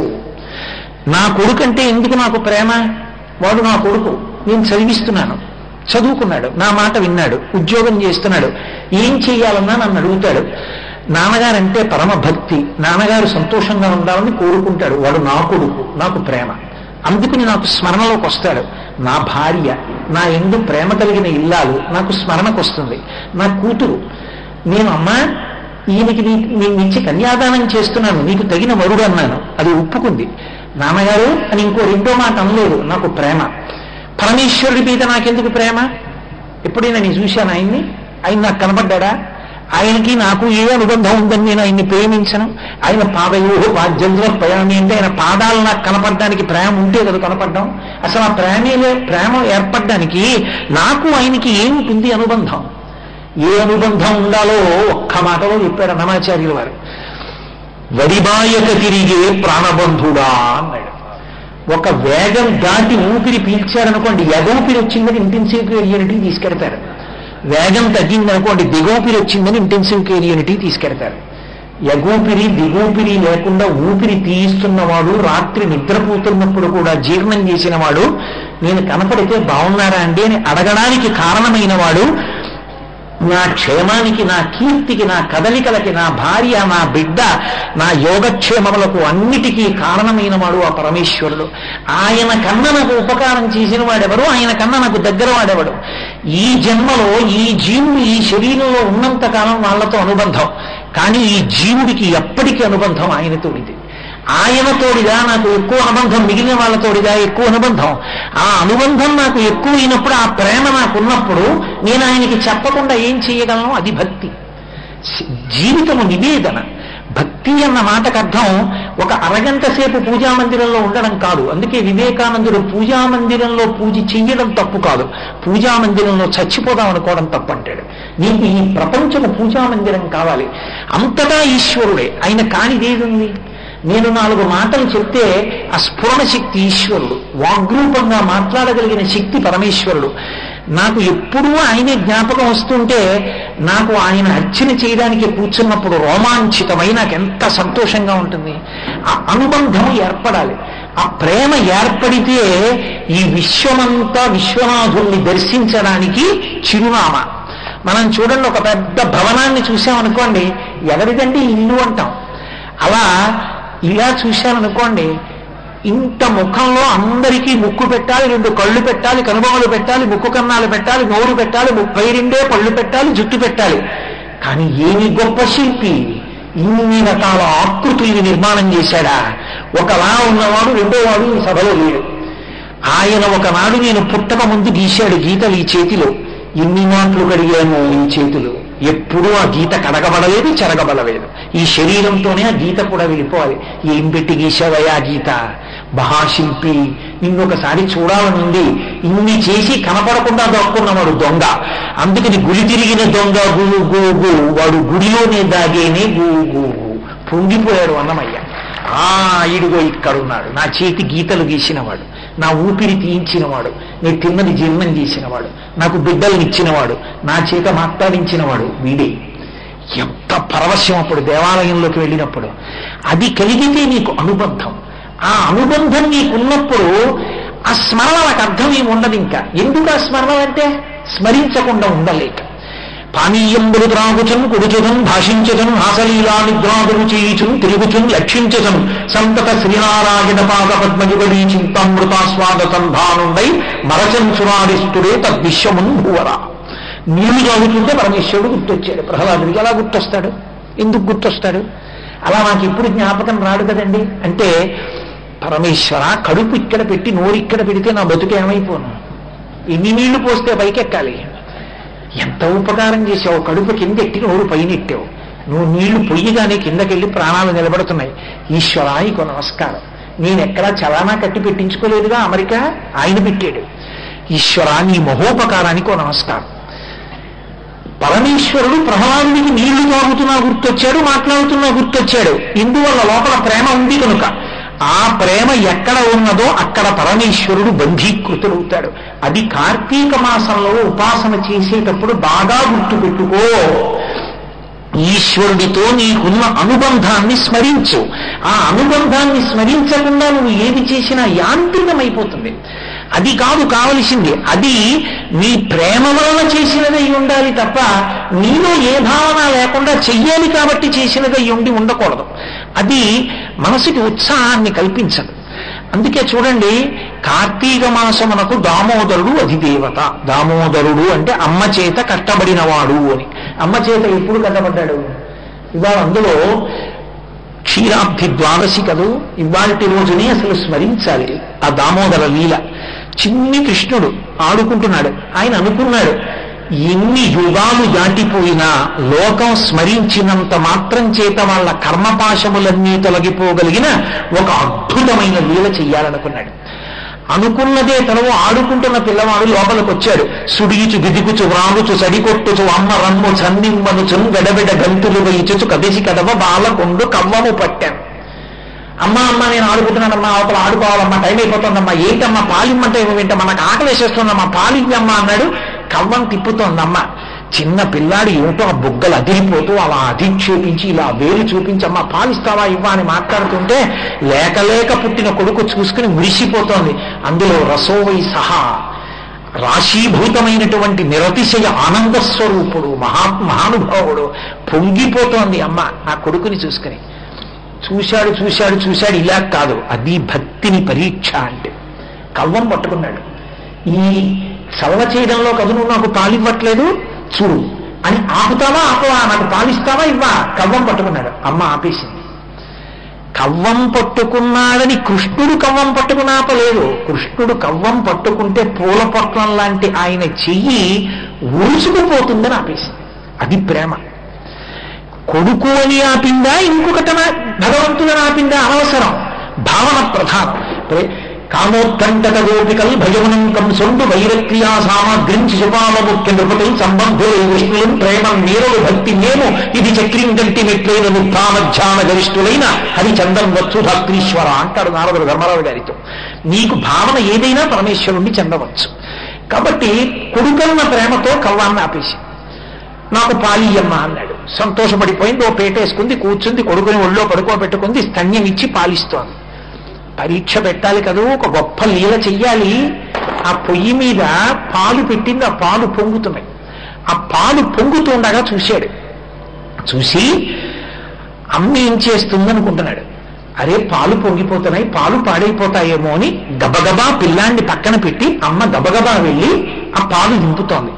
కడుపారం చనుబాలు త్రావని శిశుం కంజాక్ష పీఠమ్మపై నిడి పొంగారుడు పాలు దించుటకునయ్యే గంగా తద్బాలుండెక్కుడు కోపంబుల వాడిరాకి దడివం కుంభంబు పోగొట్టి పడవం కుంభములోని వెన్నతిని విధ్యాసంకులం భస్పుడై. ఓ రాయి ఒకటి తీసుకున్నాడు. అమ్మ అమ్మ నాకు పాలిమ్మంటే పాలివ్వకుండా మధ్యలో వదిలేసి ఆ పాలు కాగిపోతున్నాయి, పాలు పొంగిపోతాయి, పొయ్యిలో పడిపోతాయని వెళ్ళిపోతావా? అమ్మ నాకు ఆటలు తీరలేదు, అవతల ఆటలు గడిపోవాలి, ఏంటమ్మా నువ్వు పాలిమ్మంటే ఇవ్వమమ్మా అన్నాడు. అత్త మీద కోపం దొత్త మీద చూపించినట్టు ఆ రాయి ఒకటి తీసుకుని ఆ కుండ తీసుకొట్టాడు. ఆ కుండ పగిలిపోయింది. ఆ మజ్జిగ వెన్నముద్దలు అన్నీ కిందకు వచ్చాయి. ఓ వెన్నముద్ద ఒకటి తీసుకున్నాడు. గబగబా పక్కకి వెళ్ళాడు. ఆ పక్క ఇంటి వాళ్ళ దగ్గర ఉన్న ఓ పనికిరాని చక్కెరలు తిరగేసి దాని మీద ఎక్కి నిలబడి తాను కొంచెం వెన్న తింటూ ఆ పక్కనున్న కోతికి ఒకదానికి పెడుతున్నాడు. ఏ అవతారంలో ఉన్నా వానరాలను సేవిస్తూ ఉంటాడు. ఆ చక్కగా ఆ కోతికి పెడుతున్నాడు. అమ్మ పాపం వెళ్ళి పాలు దింపింది, కిందకు వచ్చింది, ఇలా చూసింది, ఏడి కొడుకని. ఇంకెక్కడ కొడుకు, ఎక్కడో అల్లరి చేయడానికి వెళ్ళిపోయాడు. కుండ బద్దలైపోయింది, ఆ మజ్జిగంతా కారిపోయింది, వెన్నముద్దలు పడిపోతున్నాయి. చూసింది లాలనమున బహుదోషము లోలిం ప్రాపించు తాడనోపాయములం చాలా గుణంబులు కలుగును తాడనందే బావురకుడు పథ్యంబరయన్నది. పిల్లల్ని నా కొడుకు అని ముద్దు చేస్తే మర్యాదగా ఉండరు. అప్పుడప్పుడు రెండు తగిలించాలి. అందుకని ఇవాళ కొడతాను కృష్ణుడు. ఎవరిని? ఏ మహానుభావుడు లోకానికి ఇలా వేలు చూపించి సమస్త భూతములను శాసించగలడో వాణ్ణి కట్టి కొట్టేస్తాడు అని. పిల్లాన్ని పట్టుకోవడం అంటే అంత తేలిక. మొగుడు కొట్టారని కాదు, తోడుకోవడం గొప్పిందని. ఏది నీ కొడుకుని పట్టుకోగలవేమో చూస్తామన్నారు ఆ గోపికలందరూ. వాళ్ళందరూ చూస్తున్నారు. పట్టుకోలేకపోతే తన ప్రతిజ్ఞ పోతుంది. అందుకని ఆ పవిట కొవ్వు తీసింది, చుట్టూ తిప్పించింది, బిగించింది, ఆ చీర తీసింది, పైకి దోపుకుంది, ఆ కొప్పు తీసి గట్టిగా వేసుకుంది, పువ్వులు గట్టిగా కొప్పులోంచి పెట్టుకుంది. ఎక్కడున్నాడని జాగ్రత్తగా చూసింది. ఎందుకని తన కాలికి మంజీరాలున్నాయి. చప్పుడు విని పారిపోతాడు, దొరకడం. వాడు పరిగెత్తినట్టు ఆవిడ పరిగెత్తగలదా? అందుకని చూసింది. వికచకమలనయన వేరొక ఇంటిలో వెలయరోలు తిరుగ వేసి ఎక్కి ఉట్టిలోని వెన్న నిలుకుచున్నొక కోతి పాలు చేయుచున్న బాలుకనియే. ఆ రోడ్డెక్కి పక్కన ఉన్నటువంటి కోతికి ఆ వెన్న ముద్దలు పెడుతున్న చిన్ని కృష్ణుణ్ణి చూసింది. మెల్లగా వెళ్ళి పట్టుకుందామని మెల్లగా అడుగులో అడుగు వేసుకుంటూ వెళ్ళింది. ఆయన అంతకన్నా జాగ్రత్తగా ఉన్నాడు. కొండ బదలకుంటాడు కదా, అమ్మొస్తుందని తెలుసు. వెనక్కి తిరిగి చూశాడు. రాణి వచ్చి గభాలన ఆ రోడ్డు నుంచి కిందకి దూకేశాడు. పరిగెడుతున్నాడు. ఆ ఇల్లు బోలెడన్ని స్తంభాలతో నిర్మించారు. అందుకని ఆవిడ ముందు పరిగెడుతోంది. పిల్లాడు ఏముంది, ఓ స్తంభం చాటుకి వెళ్ళి దాక్కున్నాడు అనుకోండి, ఎవరికి కనబడ్డాడు. అందుకని ఆయనేమో స్తంభం చాటును దాక్కుంటున్నాడు. స్తంభాది కంబులు తమకు ఎడ్డంబైన అట్టట్టుల నిపట్టు అనివీని ఈ తప్పు సైరింపు ఇంక దొంగిల బోడు నీరుని మునిముట్ట నుంచువాని కాటుక నిరయంగా కందులు వెలుగుచు వెడలు కన్నీటితో వగచువాని ఏ దశ వచ్చునో ఇదీని పలుమార్లు చెరుగుచు క్రీగంట చూచువాని గూడబారి పట్టుకొని వెరపుచు చిన్ని వెన్న దొంగ చిక్కెవలుచు కొట్ట చేతులాడక పూబోడి కరుణతోడ బాలు కట్టదలచి. అమ్మ పరిగెత్తుకొస్తోంది, స్తంభాల చాటున దాక్కుంటున్నాడు, ఆ కళ్ళని ఇలా ఇలా ఇలా చెయ్యి పెట్టి రుద్దేస్తున్నాడు, ఆ పెట్టిన కాటుకి ఇక్కడ వరకు వచ్చేసింది, ఈ చేతి మండ అంతా కాటికి అంటుకుపోయింది, దొంగేడు పేడుస్తున్నాడు, స్తంభం చాటుని చూస్తున్నాడు. అమ్మ అమ్మ ఇంకెప్పుడు నేను అల్లరి చేయనమ్మా, వెన్న దొంగతనం చేయనమ్మా, ఎవరింటికి వెళ్ళనమ్మా, నన్ను వదిలిపెట్టేయమ్మా అంటున్నాడు. పరిగెత్తింది పరిగెత్తింది పరిగెత్తింది, ఆఖరికి ఎలా అయితేనేం పట్టుకుంది. ఆ గోడ పట్టుకుని భుజం దగ్గర తీసుకొచ్చి, ఎంత కాదన్నా పరమేశ్వరుడు కదూ, 33 కోట్ల మంది దేవతలు తెల్లబోయారు. ఏమిట్రా, తలకడిగితే మొలకడగడం, మొలకడిగితే తలకడగడం చేత కాని ఒక అగ్నివాలైన గోపిక పరమేశ్వరుణ్ణి పట్టుకుంది. ఇలా వేలు చూపిస్తుంది, కొడుతుందా ఏమి? తెల్లబోయారు. కానీ ఆ ముగ్ధమోహన స్వరూపానికి ఆవిడ పరవశించిపోయింది. మోకాళ్ల మీద కూర్చుని యశోద తప్ప దాన్ని అనుభవించిన వాళ్ళెవ్వరూ లేరు వాంగ్మయంలో. ఆయన్ని ఇలా ఎడంచేత్తో పట్టుకుని కుడి చెయ్యి ఇలా చూపించి, కడుపులో బాధ, అక్కసు, కొడుకు అల్లరి చేస్తున్నాడని. అమ్మకి కొడుకు మీద చాలా కోపం వచ్చిందనుకోండి, బహువచనం వేసి మాట్లాడుతుంది. ఏమండో ఏంటి మీరు ఎప్పుడే నిద్రలేచిపోయారు అంటుంది. అంటే అమ్మ సంతోషపడిపోయిందని కాదు, ఎప్పుడు లేవో కదా, ఏమిటో ఇవాళ నువ్వు పొద్దున్నే లేచావు అని అమ్మ ఎత్తి పొడిచిందని. అమ్మ ప్రేమ కలు, అమ్మ కడుపు, అందుకని తిట్టలేక గౌరవవాచకం వేస్తుంది. యశోద కూడా అంది, వీరెవ్వరు శ్రీకృష్ణులు కారా, ఎన్నడూ వెన్న తినరట, చోరత్వం మించుకున్న ఎర్రరట, ధరిత్రినిట్టి నీతులు కలరే. పాపం నువ్వు ఎప్పుడు వెన్న తినలేదే, నేను కుండలతో దాచుకుంటున్నాను, పాపం నువ్వు ఎప్పుడన్నా వెన్న తినిస్తే కదూ, ఎప్పుడన్నా దొంగతనం చేస్తే కదూ, నా అదృష్టం రా నాయన, గొప్ప కొడుకు పుట్టావు అని ఒక్కసారి వెనక్కి చూసింది. ఆ గోపకాంతలందరూ చూస్తున్నారు. దొరకడు మీ అబ్బాయి అన్నారు కదూ, దొరికాడు. ఏరా, పట్టిన పట్టుబడని పట్టెదనని చెలుము కొనిన పట్టుట పెట్టే పట్టుబడవండ్రు పట్టి పట్టుకొనం నాకు కాక పొడులకు విషమే. ఏమిట్రా నువ్వు ఎవరికి దొరకవుట, పారిపోతావుట, ఏం నాకు కూడా దొరకవా, నేను పట్టుకోవాలంటే పట్టుకోలేనా, చూసావు ఎలా పట్టుకున్నావో అంటోంది. నిజంగా ఆవిడ పట్టుకోగలదా? ఆవిడ పట్టుకుంటానంటే పట్టుబడేవాడు ఆయన.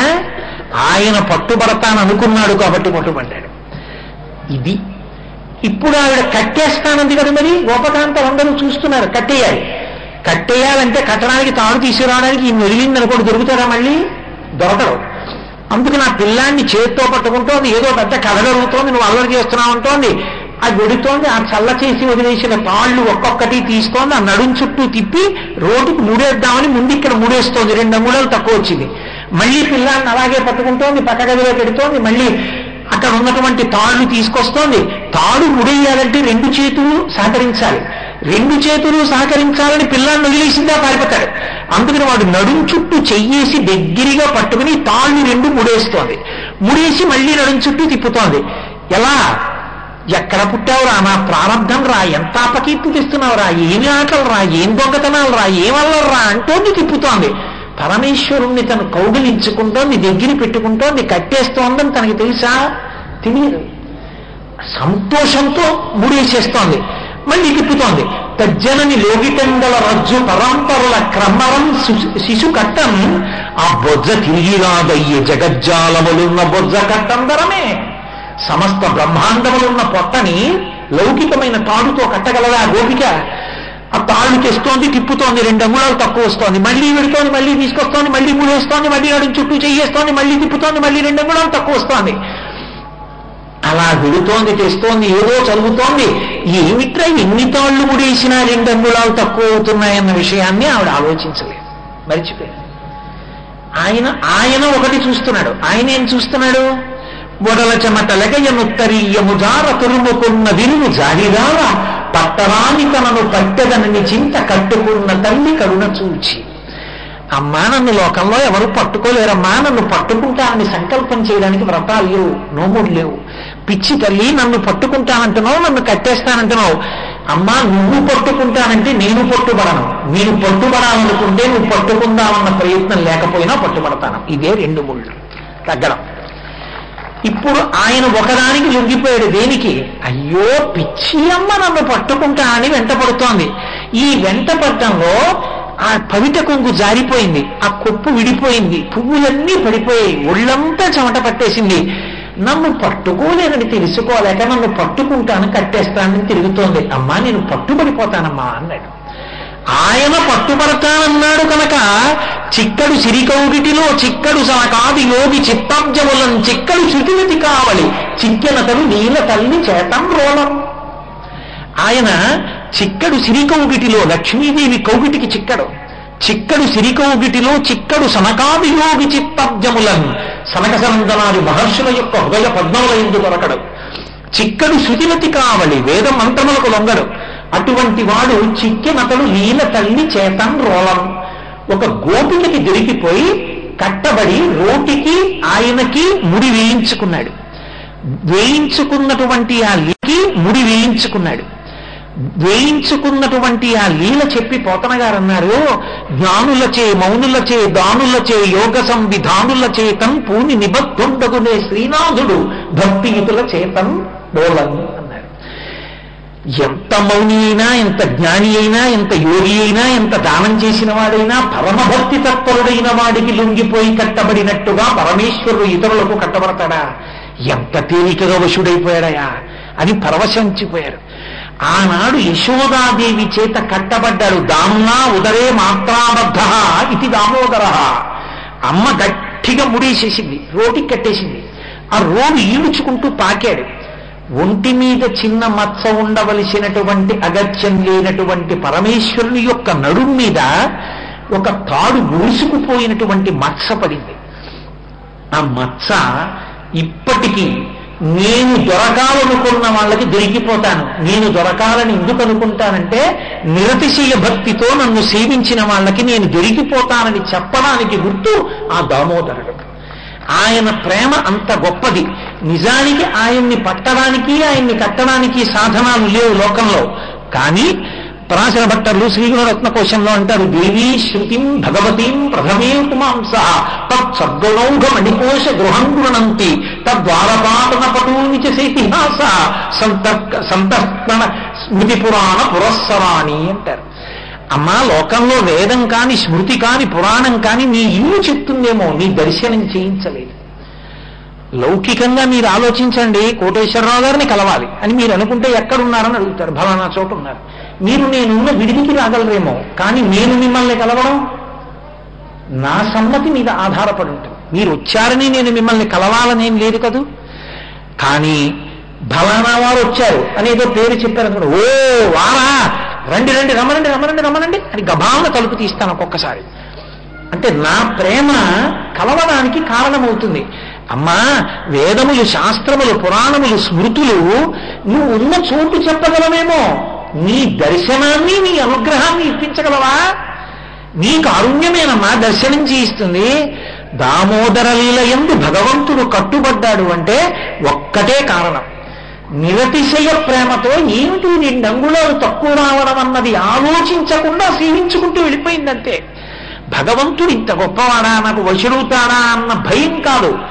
ఆయన ప్రేమైక మూర్తి, ఆయన ఇక్కడే ఉన్నాడండి. అసలు ఆయన లేని నేనెక్కడున్నాను? నాకు దగ్గరగా ఉన్నవాడు అంటూ ఉంటే ఆయన ఒక్కడే. ఆయన కన్నా నాకు దగ్గరగా ఉన్నవాడు లేడు. ఆయనే నా సర్వస్వం అనుకున్నవాడెవరో వాడికి ఆయన వశుడవుతాడు. భగవంతుని నువ్వు ప్రేమిస్తున్నాననుకుంటే నీ ప్రేమకి కొన్ని కోట్ల రెట్లు ఎక్కువ ప్రేమ పరమేశ్వరుడిది. ఈ తత్వము నీకు అవగాహన అయిన నాడు భగవంతునికి నీకు ఉన్న అనుబంధం చేత పూజకి కూర్చున్నా, స్మరించిన, నీకు ఒంట్లో పులకరింతలు వచ్చి చేసినటువంటి పూజకి కారణమవుతుంది. అది దామోదర తత్వము.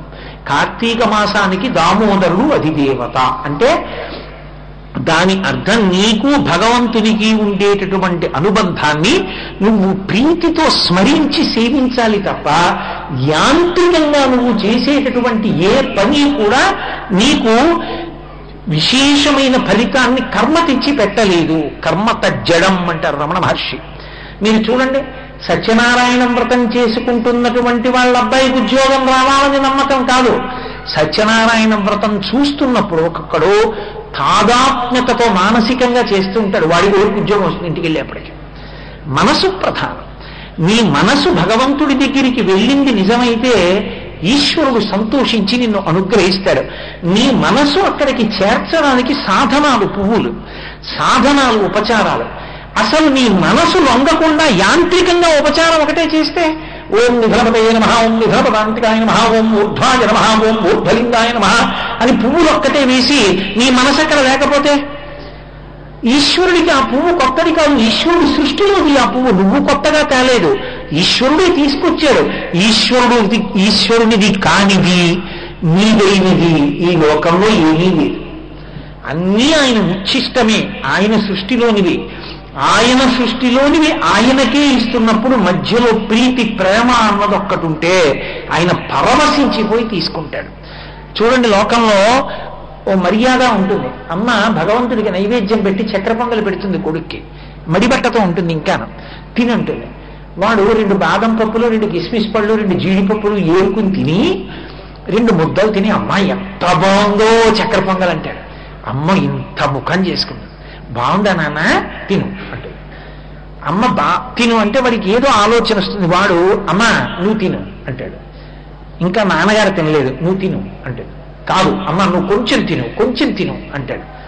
అంటే అమ్మ వంగి కొడుకు ఇలా పెట్టిన చక్కెర పొంగలి అందుకుని తింటుంది. అమ్మ బాగుంది కదూ అంటాడు. చాలా బాగుంది నాన్న అంటుంది. అమ్మా ఇంకొంచెం తింటావా అంటాడు. వద్దు నాన్న నువ్వు తినంటుంది. భర్తకి వెళ్ళి ఏం చెప్తుంది? ఏమండి ఇవాళ వాడు చక్కెర పొంగలి బాగుందని పాపం నాకు పెట్టాడండి, పెట్టి వాడు తిన్నాడండి, పర్వాలేదు పరమేశ్వరుడు మనకి మంచి కొడుకుని ఇచ్చాడండి. చక్కెర పొంగలి వాడు ఏమైనా సంపాదించి తయారు చేసి అమ్మకి పెట్టాడా?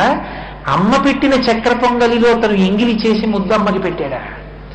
అమ్మ పెట్టిన చక్కెర పొంగలిలోని ముద్ద అమ్మకి పెడితే లౌకికంగా కన్న తల్లికే అంత సంతోషం ఉంటే ఇన్ని బ్రహ్మాండములు సృష్టించి ఈ శరీరాన్ని ఇచ్చిన పరమేశ్వరుడు పరమభక్తితో ఆయనకు ఒక్క పువ్వు ఆయన పాదాల మీద వేస్తే మురిసిపోతాడు. లౌకికమైన తల్లికే అంత ప్రేమ ఉంటే పరదేవతకి పరమేశ్వరుడికి ఎంత ప్రీతి ఉంటుంది. ఆయన ప్రీతిని అర్థం చేసుకుని నువ్వు ప్రీతితో నిలబడగలగడం దామోదరుణ్ణి అధిదేవతగా ఆయన తత్వాన్ని అర్థం చేసుకుని భక్తి భావనతో నువ్వు నిలబడడం. దామోదరం ఆవాహయామి అన్నట్లే త్రయంబకం ఆవాహయామి అంటారు. త్రయంబకుడు అంటే త్రయాణం లోకానాం అంబక పిత అని అమరకోశం. 3 కన్నులున్నవాడు త్రయంబకుడు. ఈ జగత్తుకంతటికీ కూడా తల్లి తండ్రి అయినటువంటి వాడు త్రయంబకుడు. నారాయణుడు అన్నప్పుడు ఏదో, త్రయంబకుడు అన్నప్పుడు కూడా అదే.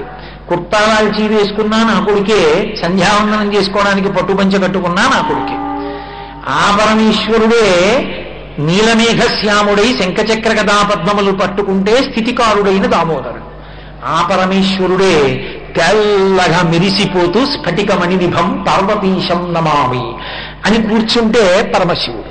శాకంబరీతి శశిశేఖర వల్లభేతి గిర్దేవతేతి గరుడధ్వజ సుందరీతి అంటారు శంకరాచార్యుల వారు. ఎవరికి ఎప్పుడు ఏది ఇవ్వాలో ఆ వేషం పరమేశ్వరుడు పడుతూ ఉంటాడు. నీకు చదువివ్వాలని నువ్వు అడిగితే వీణ పట్టు కూర్చుంటుంది, డబ్బు ఇవ్వాలని అడిగితే పద్మంలో కూర్చుని అభయహస్తాన్ని చూపిస్తుంది. నీకు శరీర పటుత్వం కావాలి అని నువ్వు అడిగితే ఆమె రుద్రాణీ స్వరూపిణి నీ ముందు కూర్చుంటుంది. నీకు ఏది ఇవ్వాలని నువ్వు కోరుకున్నావో దానికి అనుగుణమైన రూపంలో ఆవిడ కూర్చుంటుంది. ఆ ప్రభుత్వమే రేషన్ కార్డు ఇవ్వాలంటే ఎంఆర్ఓగా కూర్చుంటుంది. ఆ ప్రభుత్వమే మీ ఇంట్లో దొంగలు పడితే పోలీస్ ఆఫీసర్గా కూర్చుంటుంది. ఆ ప్రభుత్వమే నువ్వు పుస్తకాలు కొనుక్కోలేకపోతే లైబ్రరీ రూపంలో కూర్చుంటుంది. ఆ ప్రభుత్వమే మీకు బతకడానికి ఆధారం లేకపోతే 2 ఎకరాలు భూమి ఇచ్చే కలెక్టర్ గారిగా ఉంటుంది. ప్రభుత్వం అన్నది ఎక్కడుందండి అంటే కనపడదు. ప్రభుత్వం వీటి ద్వారా ఉంటుంది. అంతేకాని అన్నీ ప్రభుత్వమే కదండి అని చెప్పి ఇంట్లో దొంగలు పడితే ఎంఆర్ఓ ఆఫీస్కి వెళ్ళకూడదు, పోలీస్ స్టేషన్కే వెళ్ళాలి. నీకు డబ్బు కావాలంటే లక్ష్మీ స్వరూపాన్ని పట్టుకోవాలి. కానీ లక్ష్మి ఒకటి, సరస్వతి ఒకటి మాత్రం కాదు. ఉన్నది ఆ ఒక్క స్వరూపమే. ఆ స్వరూపమే నీకు చదివిచ్చినప్పుడు సరస్వతి, నీకు ఐశ్వర్యం ఇచ్చినప్పుడు లక్ష్మి. నువ్వు ఏదడిగావో దానికి తగిన వేషం ఆవిడ కట్టిందంతే తప్ప తత్వతః వస్తువునందు మార్పు లేదు. ఇది తెలుసుకోవడం త్రయంబక స్వరూపాన్ని దామోదర స్వరూపాన్ని సమాన బుద్ధితో ఆరాధిస్తూ దీపాన్ని ప్రధానం చేసుకుని ఆరాధన చేయడం. ఆ దీపం కేవలం జ్యోతి. నిన్న మీతో మనవి చేశాను, ఉపనిషత్తు అంటుంది ఏకో దేవః సర్వభూతేషు గూఢః సర్వభూతాంతరాత్మా సర్వభూతాధివాసః సాక్షీ చేతో కేవలో నిర్గుణశ్చ కర్మాధ్యక్షః సర్వభూతాధివాసః అంటుంది. అసలు పరమేశ్వరుడికి రూపమే లేదు, నిర్గుణుడు నిర్జనుడు. ఆయన నిష్కలంకంగా నిర్గుణంగా ఉండేటటువంటి స్వరూపం. అటువంటి వాడు మనకు ఒక ఆధారం దొరకాలి కాబట్టి ఒక రూపాన్ని స్వీకరిస్తాడు. వేదాహమేకం పురుషం మహాంతం ఆదిత్యవర్ణం తమసస్తు పారే సర్వాణి రూపాన్ని విచిత్య ధీర. కృష్ణ భగవానుడు పరిత్రాణాయ సాధూనాం వినాశాయ చ దుష్కృతాం ధర్మ సంస్థాపనార్థాయ సంభవామి యుగే యుగే అంటాడు. నేను నన్ను ఒక రూపంతో చూడాలని కోరుకున్నటువంటి పరమ భాగవతోత్తములైనటువంటి వారి కోరిక తీర్చడం కోసం వారి మాంసనేత్రానికి దర్శనమవడానికి ఒక పాంచభౌతిక స్వరూపంతో ఆవిర్భవించాను తప్ప అదే నా స్వరూపము కాదు. నా అసలు స్వరూపము వ్యాపకత్వము. అంతటా నిండి నిబిడీకృతమైపోయానంటే ఆయన కానిదేం లేదు. అందుకే ప్రహ్లాదుడు ఇందుకలడందులేడని సందేహము వలదు చక్రి సర్వోపగతుండు ఎందెందుగదిని చూచిన అందందే కలడు దానవగ్రని వింటే. నాన్న నువ్వు వింటే ఎక్కడున్నాడు విష్ణువు ఎక్కడున్నాడు విష్ణువు అంటాయేంటి? వ్యాపకత్వము చేత అంతటా నిండిపోయాడు నాన్న అన్నాడు. అయితే నేను ఎక్కడ చూపిస్తే అక్కడి నుంచి వస్తాడా అని విష్ణు అన్నాడు. వస్తాడు నాన్న అన్నాడు. ఇప్పుడు ఆ చూపుడు వేలు ఎక్కడ ఆగుతుందో తెలియదు. ఆ చూపుడు వేలు ఎక్కడాగితే అక్కడి నుంచి రావాలి. కానీ అది ప్రసన్న స్వరూపంగా కుదరదు. ఎందుకని బ్రహ్మగారు హిరణ్యకశిపుడికి మాట ఇచ్చాడు, నువ్వు కోరుకున్నటువంటి వరాలన్నీ కూడా నిలబడతాయి. నువ్వు గాలిం కుంభిని అగ్ని అంబువల ఆకాశస్థలిం దిక్కులం రేలం ఘస్రమలం తమప్రభల భూరిగ్రాహ వ్యానాదిత్య నరాది జంతు కలహవ్యాప్తిన్ సమస్త్రాస్త్ర శస్త్రాళిని మృత్యువులేని జీవనములోకాధీశ ఇప్పించవే అని అడిగాడు. అగ్నిలో నీటిలో నేల మీద పైన ఆకాశంలో ఇంట్లో బయట అస్త్రం చేత శస్త్రం చేత ప్రాణమున్న దాంతో ప్రాణం లేని దాంతో మృగం చేత నరుడి చేత దేవత చేత యక్షుడి చేత గంధర్వుడి చేత కిందిన కింపురుషుల చేత నేను మరణించకూడదు. తథాస్తు అన్నాడు బ్రహ్మగారు. అటు బ్రహ్మగారి మాట నిలబడాలి, ఇటు ప్రహ్లాదుడి మాట నిలబడాలి. అంతటా ఉన్నాడు అంటున్నాడు ప్రహ్లాదుడు. ఎక్కడా లేడు లేడు అంటున్నాడు హిరణ్యకశిపుడు. అంతటా ఉన్నాడని నిరూపించడానికి ఎక్కడ వేలు పెడితే అక్కడి నుంచి బయటికి రావడానికి ఈ బ్రహ్మాండమంతా కలిపి ఒక నరసింహం అయిపోయింది ఆ రోజున.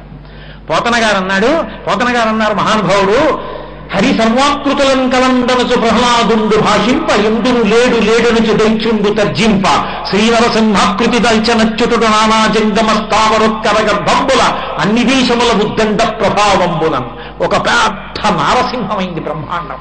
స్తంభాన్ని చూపించాడు, అందులోంచి బయటికి వచ్చి హిరణ్యకశిపుణ్ణి సంహారం చేశాడు. అంతటా ఉన్నటువంటి పరమాత్మ ఒక సాకార రూపాన్ని దేనికి పొందుతాడంటే పరిత్రాణాయ సాధూనాం. ఉన్నాడని నమ్మినవాడు ఒక రూపంతో చూడాలని కోరుకున్నవాడు ఆయన కోసమని ఒక రూపంతో వస్తాడు. అది మొదటి ప్రతిజ్ఞ. అనుషంగికం వినాశాయత దుష్కృతాం. దుర్మార్గులైన వారిని శిక్షించడం రెండో పని.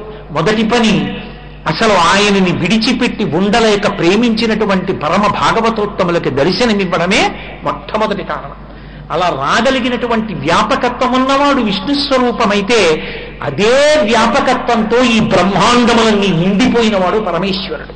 అందుకే యజుర్వేదం ఆయన మీద ప్రార్థనా శ్లోకం చెప్తూ ఆపాతాళ నభస్థలంత భవన బ్రహ్మాండమా విస్ఫుర జ్యోతిస్పాటిక లింగమౌళివిల సత్పూర్ణిందువంతమృతై అస్తోకప్లుతమేకమీశమనిశం రుద్రాను వాకాంజపం ఝాయేత్ ఇప్సిత సిద్ధయే ధ్రువపదం విప్రోభిషించేచ్చివం బ్రహ్మాండ వ్యాప్త దేహా భజిత హిమరుచాభాసమానాభుజంగై కంఠే కాళాః కపద్దాః కలిత శశికలశ్చండ కోదండహస్తా త్రక్షా రుద్రాక్షమాల సులలిత వపుష సంభవా ముక్తిభేదాః రుద్రాశ్రీ రుద్రసూక్త ప్రకటిత విభవాన ప్రయచ్చస్తు సౌఖ్యం అంటుంది. బ్రహ్మాండ వ్యాప్త దేహ, ఈ బ్రహ్మాండమంతా కలిపి అండము కోడిగుడ్డు ఒక ఉత్తర దిక్కుకి వాలుగా పానవట్టం ఉన్నటువంటి ఒక శివస్వరూపంగా నిండిపోయింది. అందుకే దూర్జటి కాళహస్తీశ్వర మాహాత్మ్యంలో సువర్ణముఖరీ నదిలో స్నానం చేసి అసలు నాకు శివ సాకారంగా నీ దర్శనం ఎప్పుడవుతుందని ఆదుర్గా పడుతూ నది పైకెక్కాడు. ఒడ్డుకెక్కి నిలబడేటప్పటికీ ఈశ్వరుడు అనుగ్రహించాడు. ఉదయగ్రావము పానవట్టము అభిషేకోత ప్రవాహంబు వాద్ధి ధరిద్వంతము ధూపధూమము జలదీప ప్రభారాశి కౌముది తారానుదహంబులద్భుత సమంబులుగా తమోదూత సఖ్యదమై సీత గభస్తి బింబ శివలింగం బొప్పే ప్రాచీదిశన్నని చెప్పుకున్నాడు. ఈ బ్రహ్మాండమంతా శివలింగమై ఉత్తర దిక్కుకి ఉరిగి దేవతల చేత చేయబడిన అభిషేక తీర్థములు ఉత్తర దిక్కున సముద్రాలుగా పడిపోతే వాళ్ళు చేసిన బంగారు పూల పూజ ఆకాశంలో నక్షత్రాలైతే మంచు తెరలన్నీ కూడా వాళ్ళు వేసిన ధూపంగా ఈ బ్రహ్మాండం నాకు శివలింగంగా కనపడుతోందని నమస్కారం చేశాడు. చెప్పేశాడు. చేత తత్వత రెండు ఒక్కటే. ఎంత ఆయన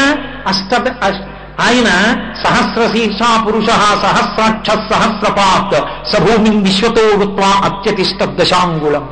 ఈ బ్రహ్మాండములు ఎంతవరకు ఉన్నాయో అంతకన్నా 10 అంగుళముల పై వరకు పెరిగిపోయి ఉంటాడు శ్రీ మహావిష్ణువు.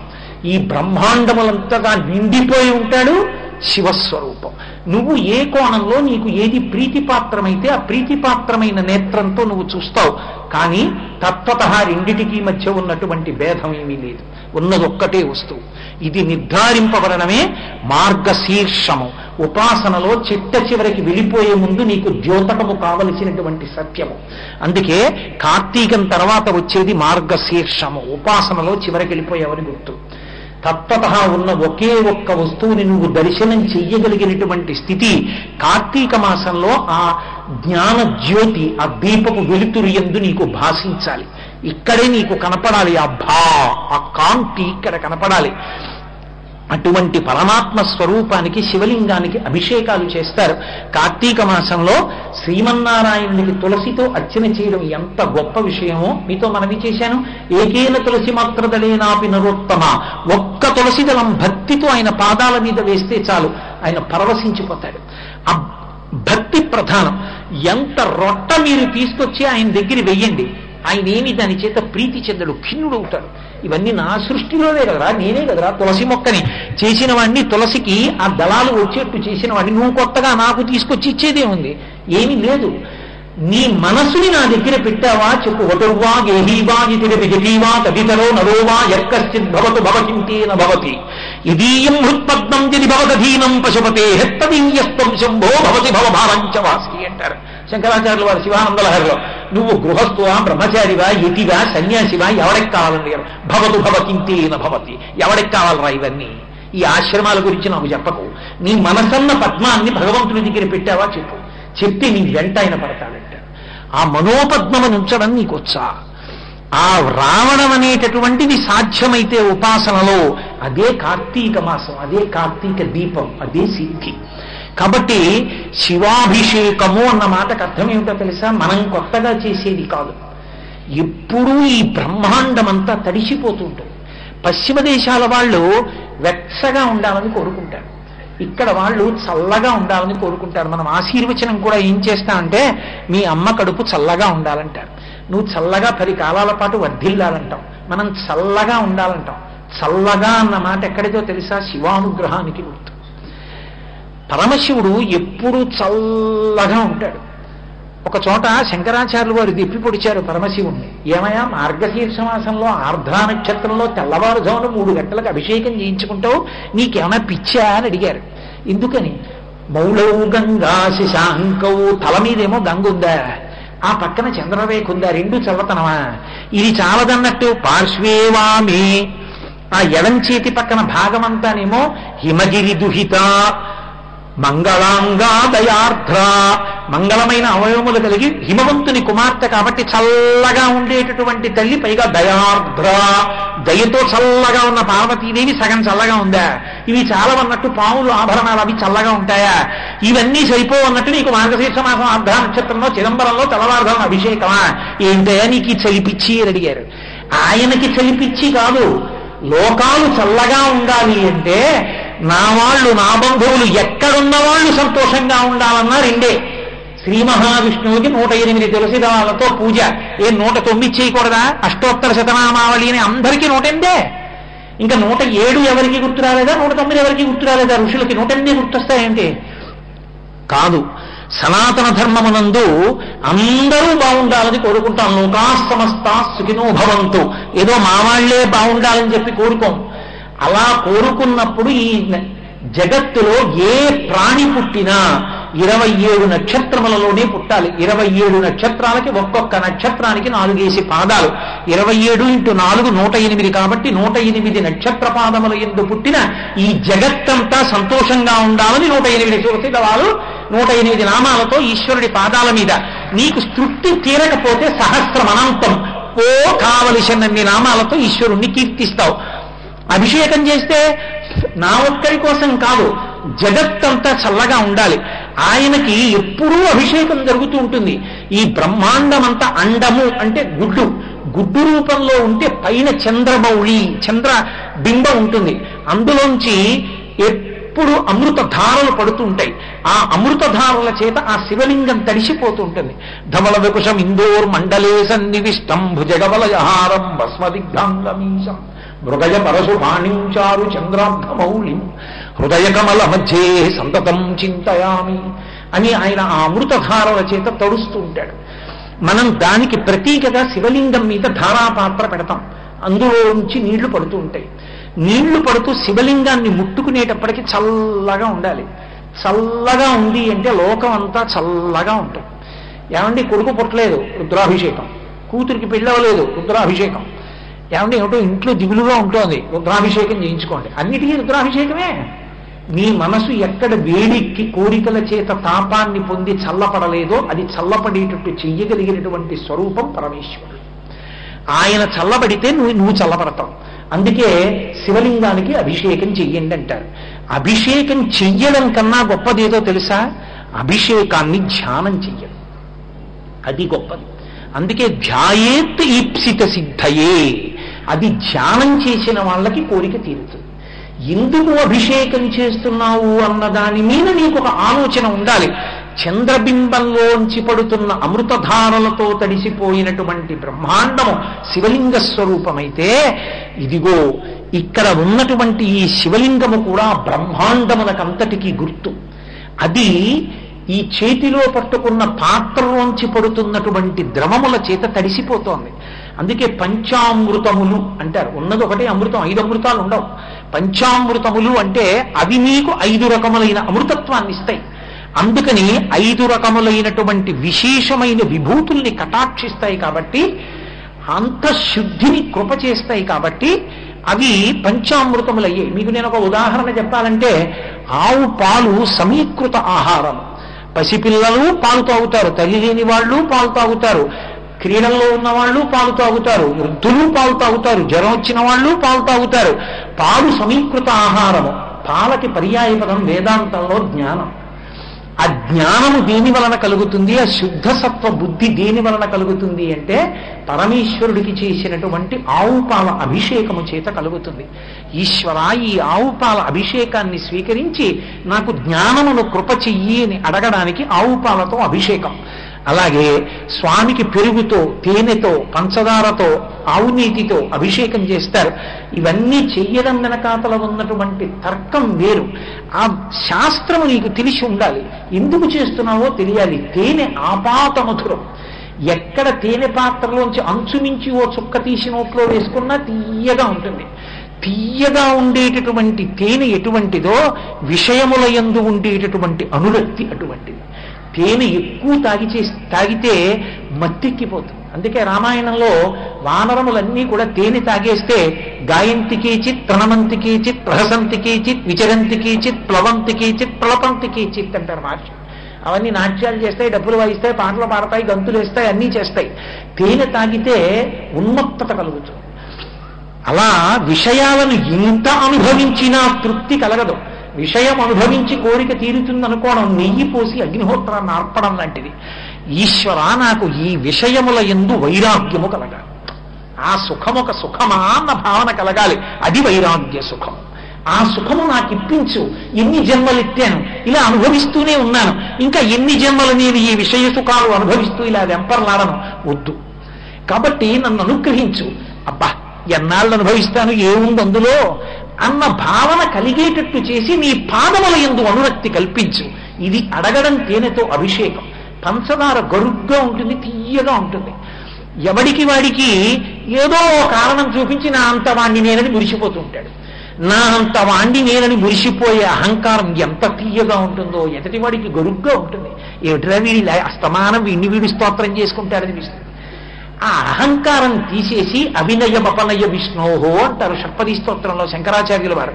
నాకు అవినయాన్ని తీసేసి నాకు వినయాన్ని కృప చేయి. నేను ఎంతటి వాణ్ణి అన్న భావన నాకు కృప చెయ్యి. అంతటి మహాత్ముడు శంకరాచార్యుల వారంతటి వారు పశుమాం సర్వజ్ఞ ప్రధిత కృపయా పలయ విభో అన్నారు. ఈశ్వరా నేను పశువుని, నువ్వు పశుపతివి, చాలదా మన ఇద్దరి మధ్య ఈ సంబంధం, నన్ను అనుగ్రహించమని అడిగారు. శంకరులంతటి వారు ఆ మాట అన్నారు. నేను ఎంతటి వాణ్ణి గర్వపడ్డానికి, ఎంతటి వాణ్ణి అహంకరించడానికి అని అహంకారము స్థానంలో ఆ అవినయము పోయి వినయము కలిగేటట్టుగా నన్ను కృప చెయ్యమని అడగడానికి పంచదారతో అభిషేకం. ఆవు నీతితో అభిషేకం చేస్తారు. ఆవు నీతితో అభిషేకం చేస్తే బాహ్యమునందు శరీరమునకు ఆరోగ్యం కలుగుతుంది. అందుకే ఆ ఆవు నెయ్యి హోమ ప్రక్రియ ఎందు ఉపయోగిస్తారు. ఆవు నెయ్యి పంచగవ్య ప్రాశనమునందు కూడా ఉపయోగిస్తారు. అది పాపాలని దహించగలిగినటువంటిదై ఉంటుంది. కాబట్టి ఇతపూర్వం నేను చేసినటువంటి పాపములు తెలియక ఏమున్నాయో, శాస్త్రోల్లంఘనం నేను చేసినవి ఏమున్నాయో అవి నీ యొక్క కృపచేత కాల్చేసి, ఆయన అనుగ్రహం కలిగింది, ఆయన ఎంతలో తీసేస్తాడు. ఒకవేళ ఆయన తీసేశాడు అనుకోండి, ఎందుకు తీసేసావు వాడిని అడగగలిగిన వాడేవాడు. ఆయన ఈశ్వరుడు. శ్రీశైలేషు భజింతునో యభవు కాంచీనాథు సేవింతునో కాశీవల్లభు కల్వబోధునో మహాకాళేషు సేవింతునో నా శీలం బడువైన నిరువణుచున్ రక్షింపవే నీ కృపా శ్రీ శృంగార విలాసహాసములచే శ్రీకాళహస్తీశ్వర అని అడుగుతాడు దుర్జటి. ఈశ్వర నేనేమీ చెయ్యలేదని నీకు చెప్తున్నాను. కాశీ వెళ్ళలేదు, కాళహస్తి వెళ్ళలేదు, కేదారం వెళ్ళలేదు, ఏమీ వెళ్ళలేదని నీకు నేను చెప్పుకున్నాను. వీడెంత నిజాయితీ పరుడా, ఏమీ చెయ్యలేదని నాతో చెప్పేసుకున్నాడు. కాబట్టి నాకు వీడు నచ్చాడని నువ్వు నన్ను నెత్తి మీద పెట్టుకుంటే కాదన్నవాడున్నాడా, వాడు పాపం నిజం చెప్పాడని నన్ను నెత్తి మీద పెట్టేసుకో అన్నాడు. ఎంత దబాయించి మాట్లాడాడండి. అది ప్రేమ అంటే. పాలుం బొవ్వయు పెట్టదం కుడువరా పాపన్న రాయన్న లెమ్మన్న అరటి పండ్లు కొడితే లేకున్నం ఒల్లనంటే తల్లిదండ్రులప్పుడెట్లే తెచ్చి వాత్సల్య లక్ష్మీ లీలావచనంబలం కుడుపరా శ్రీకాళహస్తీశ్వర. బయట హోరణ వాన తుఫాను. తండ్రి పెద్ద ఐఏఎస్ ఆఫీసర్. కారులో ఇంటికి వచ్చి అమ్మయాన్ని లోపలికి వెళ్ళాడు అలిసిపోయి. ఏమంటే పిల్లాడికి ఎంత పెట్టినా అన్నం తింటలేదు, ఇంట్లో పని మనిషిని కూడా పంపించేశాను, అరటిపండు కావాలంటున్నాడండి. ఎలా? తండ్రి బతిమాలాడు, రే అలిసిపోయి వచ్చాను, కాస్త అన్నం తినరా, నేను తింటాను అన్నాడు. నాన్న నాకు అరటిపండు ఉంటేనే తింటాను అన్నాడు. వాడు ఏం చేస్తాడు, ఐఏఎస్ ఆఫీసర్ అని కూర్చుంటాడు. ఏంటి ఓ తువ్వాలు నెత్తి మీద వేసుకుని పక్క పుట్టుకెళ్ళి అరటిపండు పట్టుకొచ్చాడు. అరటిపండు తీసుకొచ్చాను దిక్కుమాలాడా, చంపేసో పట్టుకుని తిట్టారనుకోండి, వాడు తింటే ఏడుస్తూ కూర్చుంటాడు. ఎంత అదృష్టం రా నాన్న నీ కొడుకు, అరటిపండు తెచ్చానా లేదా, నాన్న తిను అనాలి వాడు, అంటే నేను తింటాను. వాడు బతిమాలి కడుపులో బాధున్నా పైకి బతిమాలి అరటిపండు పిసికి పెరుగన్నం పెడితే తిన్న పిల్లాన్ని చూసుకుని మురిసిపోయిన తల్లిదండ్రుల్లా తిరియక నిన్ను విడిచిపెట్టి తిరిగినటువంటి నా అజ్ఞానాన్ని మన్నించి ఇప్పుడు నీ పాదవలయందు భక్తిని ఉపయోగించి నాకు కుడిపించి మీరు మంచివాడిని నీ ఎందు ఐక్యం చేసేసుకో, ఎవరు కాదన్నారు. పెంకి పిల్లాడికి అరటిపండు అన్నం పెట్టినట్టు పెట్టుకో భక్తిని అన్నాడు దూర్చటి. అది స్వతంత్రం అంటే. కాబట్టి ఆ పంచామృతాభిషేకము చెయ్యడం ఎందుకు అంటే ఆంతరమునందు అటువంటి విభూతులు పొందడానికి. అవి పొంది ఆ శివలింగం ఎంత చల్లబడితే మన కోర్కెలు అంత తీరుతాయి. మన ఒక్క కోరిక కాదు, ఏ ఊళ్ళో శివలింగం చల్లబడిందో ఊరంతా చల్లగా ఉంటుంది. యథార్థానికి బ్రహ్మాండం అంతా చల్లగా ఉంటుంది. అందరి కోరికలు తీరుతాయి. అందరూ బాగుండాలి, అందరూ సంతోషంగా ఉండాలని అభిషేకం. కార్తీక మాసం ఉపాసన కాలం. పరమేశ్వరుని యొక్క అనుగ్రహం విశేషంగా వర్షించేటటువంటి కాలం. మీరు ఎన్ని తీసుకొచ్చి అభిషేకం చేశారన్నది కాదు, మీరు ఎంత భక్తితో శివలింగం దగ్గరికి వచ్చారన్నది ప్రధానం. అందుకే ఆ అష్టదిగ్గజాల్లో కవి అద్భుతమైన మాట ఒకటి అన్నాడు. ఆ పరమశివుడి దగ్గరికి వెళ్ళిట పత్తిని సుమంత నెవ్వారు పారవయించు శివుని శిరమున కాశీని నీళ్లు చల్లి. అభిషేకం అంటే ఏంటి? ఓ పాత్రతో పట్టుకుని నీళ్లు పొయ్యమని. వీడేం చేస్తాడు, ఊరి నిండా నీళ్లు ఆయన ఇచ్చినా వీడు చిన్న గ్లాస్తో నీళ్ళట్టుకుని ఉద్ధరిణితో ఇలా పోస్తూ ఉంటాడు. నీకు పోస్తే స్నానం అలా? అభిషేకం అంటే స్నానం. ఇప్పుడు ఉద్ధరిణితో ఇలా పోయడం ఏమిటి? పాత్ర పట్టుకు పొయ్యలేవా? ధార పొయ్యడు, చల్లుతూ ఉంటాడు ఆయన మీద నీళ్లు. నేను ఉపన్యాసం చెప్తుంటే కోటేశ్వర చాలా బాగా చెప్పారు సుమి అని నీ నీళ్లు చల్లుకొని పట్టుకొచ్చి చల్లారు అనుకో, నాకు ఎంత విసుగ్గా ఉంటుంది. కానీ శివలింగం దగ్గరికి వెళ్ళి కాసి నీళ్ళిలా ఉద్ధరణితో కలిగితే ఆహా చాలా సంతోషం రా నాన్న అంటాడు ఆయన. కాబట్టి శివుని శిరమున కాశీని నీళ్లు చల్లి పత్తి ఇసుమంత నెవ్వాడు పారవయించు. పెద్ద భక్తితో వీడు మారేడు దళం వేశాడేంటి? మారేడు దళంతో పూజ ఎందుకు? మారేడు దళాన్ని మీరు చూడకుండా ఇలా ఈయన పట్టుకుని వేస్తే దాని ఈనెలు శివలింగానికి తగిలితే లక్ష్మీ కటాక్షం. మారేడుదలం బోర్లా పడితే జ్ఞాన కటాక్షం. లక్ష్మీ కటాక్షం, సరస్వతీ కటాక్షం మారేడుదలానికి శివలింగానికి తగలడంలో ఉంటుంది. ఎటు తగిలినా కటాక్షం. అందుకే ఏకబిల్వం శివార్పణం. ఒక్క మారేడుదలాన్ని సమర్పిస్తే చాలు. అంత గొప్పది మారేడుదలం. 6 నెలలు పూజ పెట్టిలో పెట్టి పూజ చేసుకోవచ్చు. దానికి నిలవదోషం లేదు. అటువంటి మారేడుదలాన్ని లక్ష బిల్వార్చన అన్న పేరుతో తీసుకొచ్చి ఈశ్వరుడికి ఆరాధన చేస్తారు. చేసి అభిషేకం చేస్తే ఆ చల్లబడినటువంటి పరమేశ్వరుడు మనకి జ్ఞానాన్ని కటాక్షిస్తాడు. జ్ఞానదాత మహేశ్వర. ఈ శరీరము నేను కాదు, ఈ శరీరము లోపల ఉన్నటువంటి ఆత్మ నేననేటటువంటి బుద్ధి స్థిరంగా నిలబడి అనుభవంలోకి వచ్చేటటువంటి అదృష్టాన్ని మనకి కృప చేస్తాడు. అలా కృప చెయ్యగలిగిన వాడు కనుక ఆ శివలింగానికి అభిషేకం. ఆ అభిషేకానికి శివలింగం చల్లబడితే లోకమంతా చల్లబడుతుంది. ఇది నువ్వు ధ్యానం చేసి అభిషేకం చెయ్యాలి. అంతేకాని అభిషేకానికి వెళ్ళిన దగ్గర నుంచి ఏవేవి పోసేద్దామని చూడకూడదు. కాసేపు ధ్యాన శ్లోకం చెప్పి ధ్యాయేత్ ఈప్సిత సిద్ధయే. శివలింగం దగ్గర కూర్చుని శివలింగం వంక చూసి కళ్ళు మూసుకుని ఈ బ్రహ్మాండమే శివలింగము, ఆ చంద్రబింబమే ధారాపాత్ర, అందులోంచి పడుతున్న అమృతంతో ఈ బ్రహ్మాండం తడిసింది. ఆ బ్రహ్మాండమునకు గుర్తు ఇదిగో ఈ శివలింగం. ఇందులోంచి వచ్చి ఇందులో నిలబడి ఇందులోకి లయమైపోతున్నాయి లోకాలన్నీ.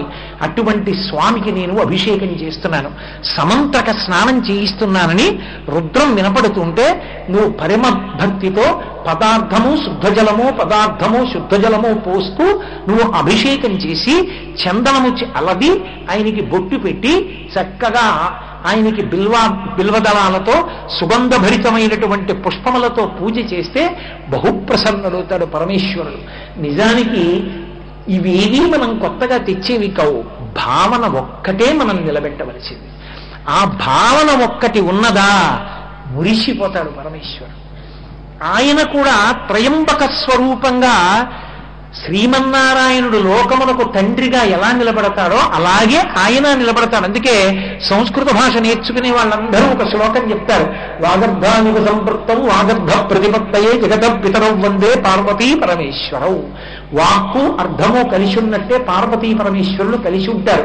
శివలింగంలో కూడా పీఠం అందమయం సర్వం శివలింగైశ్చిన్మయం సాకారంచ నిరాకారం నిర్గుణంచ గుణాత్మకం తత్వం తర్వం పరమం బ్రహ్మ ఇది వేదాంత డిండిమహ అని శంకరాచార్యులు వారు వేదాంత డిండిమల్లో. శివలింగానికి పైన ఉన్న చిన్మయం శివస్వరూపం అయితే పీఠం పార్వతీదేవి. వాళ్ళిద్దరూ ఎప్పుడు కలిసే ఉంటారు ప్రకృతి పురుషులు. ప్రకృతితో పురుషుడు కలిసి ఉండలేదనుకోండి అది అయోమయానికి, అవ్యవస్థకి, అశివానికి దారితీస్తుంది. ఈ ప్రకృతి శరీరము లోపల ఆత్మ శివుడు పురుషుడు కలిసి ఉంటే శివం మంగళం. ఈ ప్రకృతి నుంచి పురుషుడు విడిపోయాడనుకోండి శివం శవం. ప్రకృతి పురుషుడు కలిసి ఉండకపోతే వెంటనే నిరుపయోగం, అయోమయం. Car with horse power. కారుకి పరిగెత్తే శక్తి ఉండాలి, పరిగెత్తే కారు అవసరమైనప్పుడు ఆగే శక్తి ఉండాలి. ఈ రెండు ఉంటే కారు ఉపయోగం. కారు ఉంది పరిగెత్తదు, పరిగెడుతుంది పరిగెత్తగలిగిన శక్తి ఉంది కానీ కారు లేదు. రెండూ నీకు ఉపయోగం కావు. పార్వతీ పరమేశ్వరులంటే ఆ ఇద్దరూ కలిసి ఉన్నటువంటి దాని చేత కేడి జరుగుతూ ఉంటుంది. కేడి యొక్క సమూహము జరుగుతున్న ప్రదేశమునకు కైలాసమని పేరు. కైలాసం ఎక్కడుంటుందంటే అంతటా నిండి ఉంటుంది. ఇప్పుడు నేను మాట్లాడుతున్నప్పుడు అంతటా అన్నప్పుడు ఇలా అన్నాను. దీన్ని లాస్యం అంటారు. అమ్మవారి స్వరూపం. చేతులు ఇలా కదపడం ఆంగికం, లాస్యం. భావ ప్రకటనం అంతా అమ్మవారు. ఈ చేతులు కదపడం అంతా ఆంగికం, శివస్వరూపం తాండవం. నేను అంతటా అన్నప్పుడు ఇలా అంతా నిండిపోయిందంటూ నా కళ్ళు పెద్దవి చేయడం భావ ప్రకటన, లాస్యం అమ్మవారు. ఇలా చేతులు ఊపడం పరమశివుడు, ఆంగికం. అందుకే లాస్య తాండవములు రెండు ఎక్కడ జరుగుతాయో అది కేడి, కైలాసం. అందుకే మీరు పురాణంలో ఎక్కడ చూసినా ఎవరు వెళ్ళినా ఋషులు వెళ్ళేటప్పటికీ పార్వతీ పరమేశ్వరులు రతికేలిలో ఉన్నారంటారు. రతికేలిలో ఉన్నారన్న మాటకు అర్థం ఏమిటంటే అది మంగళస్వరూపం. నా ఎందు భావము లాస్యము కూడా ఉన్నాయనుకోండి నేను మంగళస్వరూపుణ్ణి. భావలాస్యములు ఆగిపోయాయంటే అమంగళస్వరూపమని గుర్తు.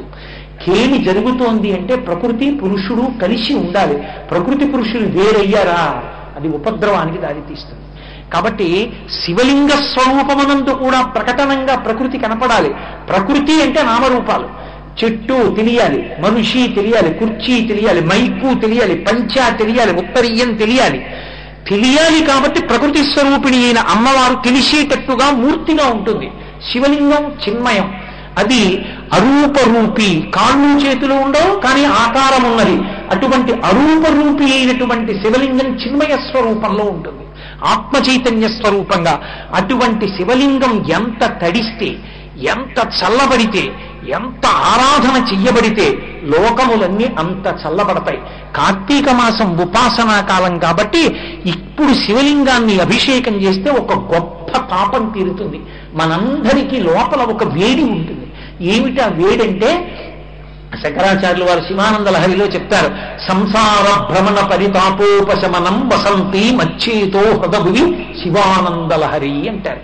సంసార భ్రమణ పరితాపోపశమనం. ఇన్ని కోట్ల జన్మలిత్తాడు, ఇన్ని శరీరాల్లోకి వెళ్ళాడు. ఒక శరీరంలో 5 నిమిషాలే ఉన్నాడు, ఒక చోట 10 నిమిషాలు, ఒక చోట ఏడాది, ఒకసారి 5 ఏళ్ళు. మృత్యువు మాత్రం రాత్రి పగలు అసుర సంఖ్య వేళ పోరాటం చేస్తూనే ఉన్నాడు. అసలు దానికి అంతెక్కడుంది? అలయక సొలయక వేసట నొలయక కరి మకరితోడ నుద్దండత రాత్రులు సంజలు దివసంబులు సలిపెన్ పోరొక్క 1000 సంవత్సరములు. పెద్దవాడిని అయిపోయానండి, ఇంకేం ఆడతాను కబడ్డీ, ఎవరు అడగరు. పెద్దవాడిని అయిపోయాను, క్రికెట్ ఏం ఆడతానరా, ఎవరు అడగరు. తాతగారు చిన్నప్పుడు మీరు బాగా బౌలింగ్ చేసేవారట, ఒకప్పుడు, ఇప్పుడు ఏం చేస్తాను రా మోకాలు నొప్పి అంటాను. అయిపోతుంది. మృత్యు వచ్చి పోరాటం మొదలు పెడితే ఓపిక ఎక్కడుందే నీతో చేయడానికి ఇప్పుడు అంటే కుదరదు, చేయవలసిందే. నిలబడతానని వీడు, పడబడతానని అది. ఎప్పుడు ఇద్దరి మధ్య పోరాటం. ఇప్పుడా? ఇన్ని కోట్ల జన్మల నుంచో అలయక సొలయక వేసట నొలయక కరి మకరితోడ ఉద్దండత రాత్రులు సంఖ్యలు దివసంబులు సరిపెన్ పోరొక్క 1000 సంవత్సరములు అనంతం. అందరూ నిద్రపోతుంటే ఇంటెన్సివ్ కేర్లో వీడు ఒక్కడే దడ అడిపోతూ యుద్ధం చేశాడు. తెల్లవారగట్ట చేశాడు, రాత్రి చేశాడు, పగలు చేశాడు, ఎప్పుడో పడిపోయాడు. ఇన్ని జన్మలు ఎత్తావు, ఇన్ని జన్మల నుంచో అమ్మ కడుపులో పడుకోను, రుద్రభూమిలో కలిసిపోను.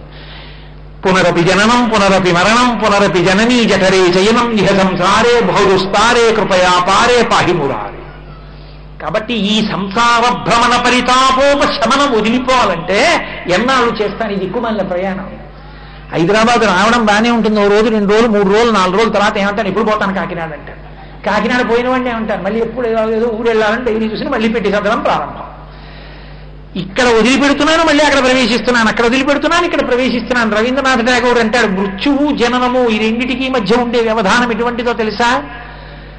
తల్లి పిసిపిల్లవాడికి పాలిచ్చేటప్పుడు తన ఒడిలో ఒక తొడ మీద పడుకోబెట్టుకుని తన కుడి స్తన్యాన్ని వాడి నోటిలో పెట్టి, కుడి స్తన్యంలో పాలు అయిపోతున్నాయి, వాడి ఆకలి తీరలేదని తెలుసుకున్న తల్లి ఆ పిల్లవాడిని కుడి తొడ నుంచి ఎత్తి ఎడం తొడ మీద పడుకోబెట్టుకుని ఎడమ స్తన్యాన్ని వాడి నోటిలో పెట్టేటప్పుడు మధ్యలో వచ్చినటువంటి వ్యవధానం ఎటువంటిదో, ఒక శరీరాన్ని వదిలి ఇంకో శరీరాన్ని పుచ్చుకునే మధ్యలో జనన మరణములకు ఉండే వ్యవధానం అటువంటిదో.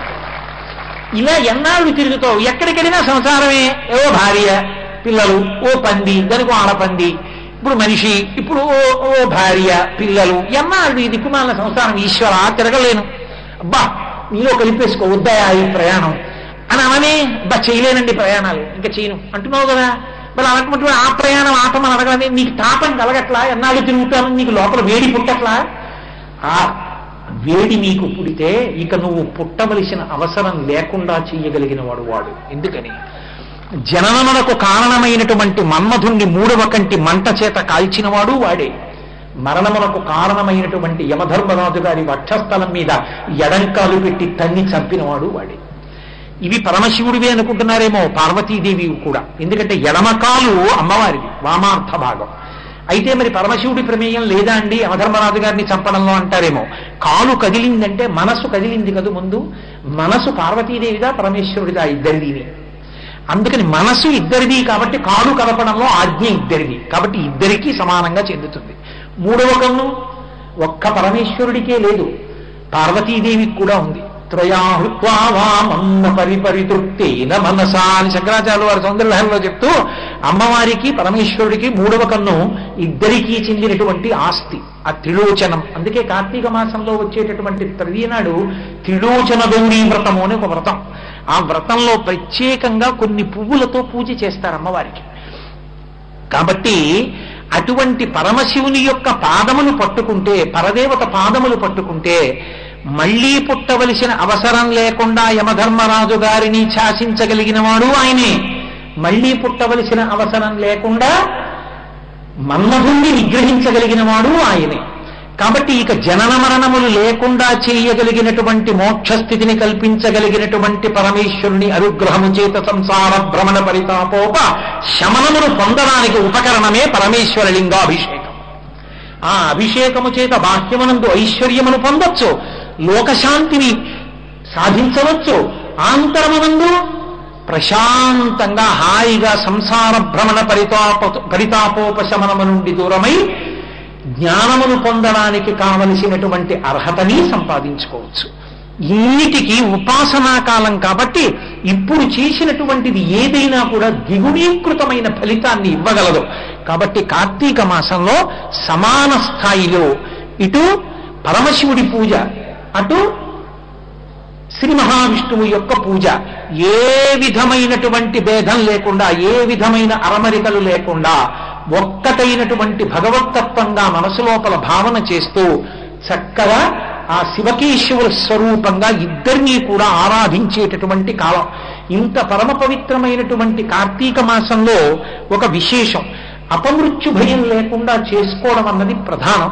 మీకు నేను చెప్పా, కార్తీక మాస ప్రారంభమునకు ముందు ఆశ్వీజ మాసం చిట్ట చివర దీపావళి అమావాస్య నాడు అపమృత్యు దోషాన్ని తొలగించుకోవడానికి ఆ ఉత్తరేణి, ఆ మట్టి పెళ్లతో ఉన్నదాన్ని తీసుకొచ్చి శీతలోష్ట సమాయుక్త సకంటక దళాన్విత హరపాపమపామార్గ భ్రామ్యమాన పునఃపునః అంటూ దాన్ని తిప్పుకుంటారు, అపమృత్యు దోషం పోతుంది అని. ఆ అపమృత్యు దోషాన్ని పోగొట్టడానికి వీలైనటువంటి తిథులు కొన్ని నడుస్తాయి. చిత్రం ఏమిటంటే, ఏదో పెద్ద కష్టపడిపోయి ఉపాసన చెయ్యవలసిన అవసరం లేకుండా తప్పుకోవచ్చు. అత్యంత ప్రేమతో కూడిన మానవీయ సంబంధంతో లోకంలో మధురాతి మధురమైన పిలుపు అన్నయ్య అన్న పిలుపు. అన్నయ్య అన్నయ్య అని చెల్లెలు పిలుస్తుంటే అసలు ఏ అన్నకైనా మనసు కరిగిపోతుంది. అసలు ఆ అన్నయ్య అన్న మాట ఎవరు కనిపెట్టారో కానీ ఆ అన్నయ్య అన్న పిలుపు పోతన గారికి ఎంత ఇష్టం. అమ్మా ఒకటి, అన్నయ్య ఒకటి. ఎక్కడైనా అవకాశం వచ్చిందా వదలరు పోతన గారు. అన్నవు నీవు చెల్లెలికి అక్కట చీరలు మడలిచ్చుటో మన్నన చేయుటో మధుర మంజుల భాషలను ఆదరించుటో చేయక నిన్నుల మ్రోతలే నిజము మేలని చంపకుమన్న మాని రావన్న తగదన్న సహింపుమన్న వేడెదన్ అంటాడు వసుదేవుడు. బావా అనడు, అన్నం నీవు చెల్లెలికి, అన్నతో మొదలుపెట్టారు పద్యం. నీ చెల్లెలయా, నువ్వు అన్నయ్యవి. అన్నము నీవు చెల్లెలికి అక్కట మాడలు చీరలిచ్చుటో.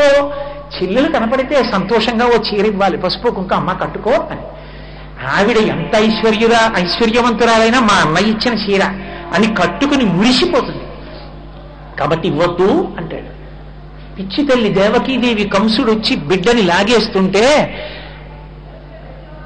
ఆవిడ ఆ కంసుడి వంక చూసి అంటుంది, అన్న చెమింపు మన్న తగదల్లుడు కాడి విమేన కోడలవు మన్నన చేయు మన్న విను మానిని చంపుట రాజపాడి కాదన్న సుకీర్తివై మనగదన్న మహాత్ములు పోవుత్రోవ పోవన్న భవత్ సహోదరి కదన్న నిను శరణంబు వేడదన్ అంటుంది. 1కి 10 మాటలు అన్నయ్య అన్నయ్య అన్నయ్య అంటుంది. ఆ అన్నయ్య అన్నయ్య అన్నయ్య అంటే కరిగిపోతాడు. అది ఎక్కడవనివ్వండి ఆ అనుబంధం అంతే. మీకు సాధారణంగా గమనిస్తే దేవతలకి కూతుర్లు ఉండడం అన్నది తక్కువ ఉండదు. ఒక్క సూర్య భగవానుడు మాత్రం ఓ కొడుకుని కూతుర్ని కన్నాడు. యమున కూతురు, యముడు కొడుకు. యమున ముందుకు వెళ్ళిపోతుంది, వెనక్కి రాదు. కాలమునకు గుర్తు యమున. కాలమునందు ఎవరు పడిపోవాలో వాళ్ళని అరమరిక లేకుండా పడగొడతాడు యముడు. ఎంత యమున యముడు మనం వినడానికి కొంచెం బాధగా అనిపించినా వాళ్ళిద్దరూ అన్నా చెల్లెలు. అసలు నిజంగా ఆయన చేసిన దోషమేం లేదు. ఎందుకంటే మహానుభావుడు శరీరంలోంచి విడిపించకపోతే వృద్ధాప్యంలో ముసలి శరీరాన్ని పట్టుకుని ఏం చేస్తావు, విడిపించి కొత్త శరీరంలో ప్రవేశపెడుతున్నాడు. అందుకే మృత్యువు దేవత అన్నారు. నోములు వ్రతాలు లేకపోయినా ఆవిడ దేవతాస్వరూపం మృత్యువు.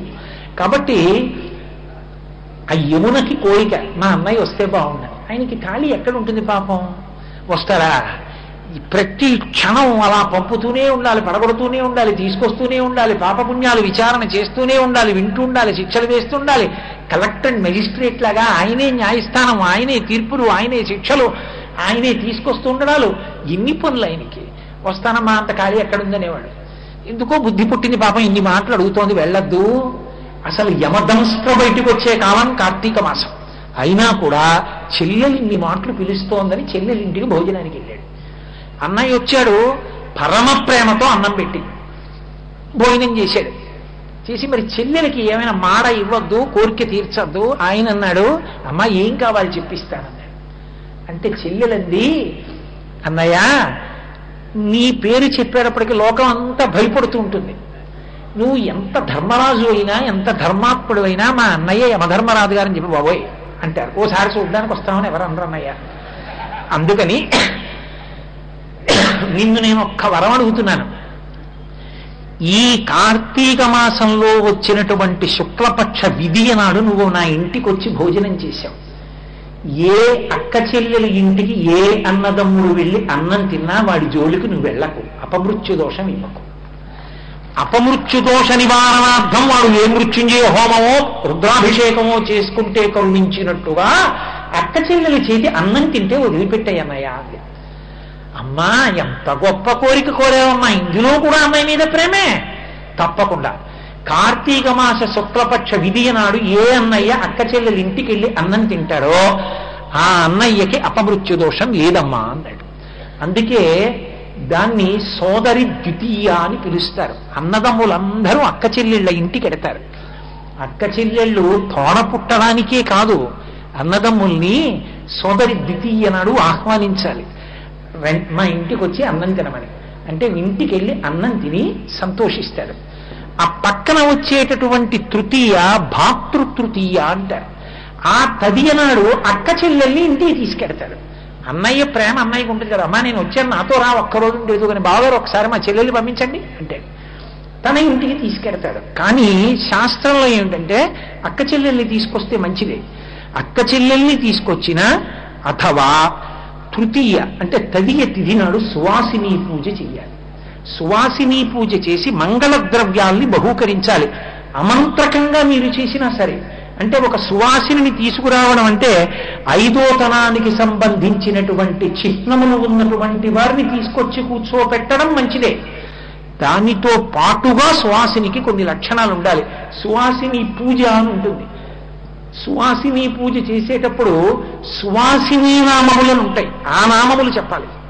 సువాసిని నామములు అంటే భర్తకి సేవ చెయ్యడంలో గొప్ప అనురక్తి కలిగినది, గురుభక్తి పరాయణురాలు, వేదము యందు విశ్వాసమున్నది, ఎప్పుడూ పురాణంలో ఉండేటటువంటి విషయాల్ని వినడంలో అనురక్తి కలిగినది, బంధువుల్ని పోషించేది, అతిథుల్ని పరమ ప్రేమతో మర్యాదతో చూసే లక్షణం ఉన్నది, కడుపున సంతానం కలిగి ఆ సంతానము నష్టము కాకుండా బ్రతికి ఉన్నటువంటి పిల్లలతో సంతోషంగా గడుపుతున్నది, అన్నిటినీ మించి బంధువులకు అన్నం పెట్టడంలో బంధువుల యొక్క పిల్లలు ఇంటికి వచ్చినప్పుడు తన పిల్లల్లా ప్రేమించి పోషించగలిగినది, ఇటువంటి లక్షణములు ఉన్నటువంటి సువాసినికి సువాసిని నామములతో పూజ చేస్తారు.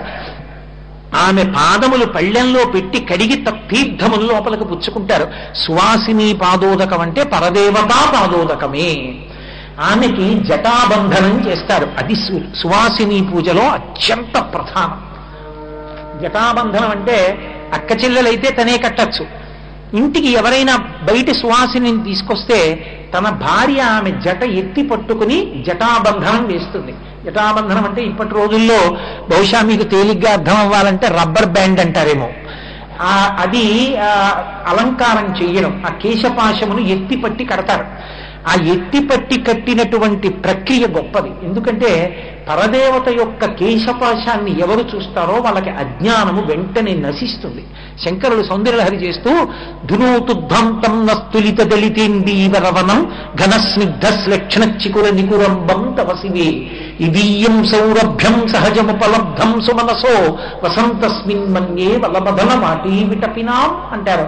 నల్ల తుమ్మెదల బావులో ఉంటుంది ఆవిడ జడ. అటువంటి కేశపాశాన్ని సువాసిని కేశపాశంలో చూస్తారు.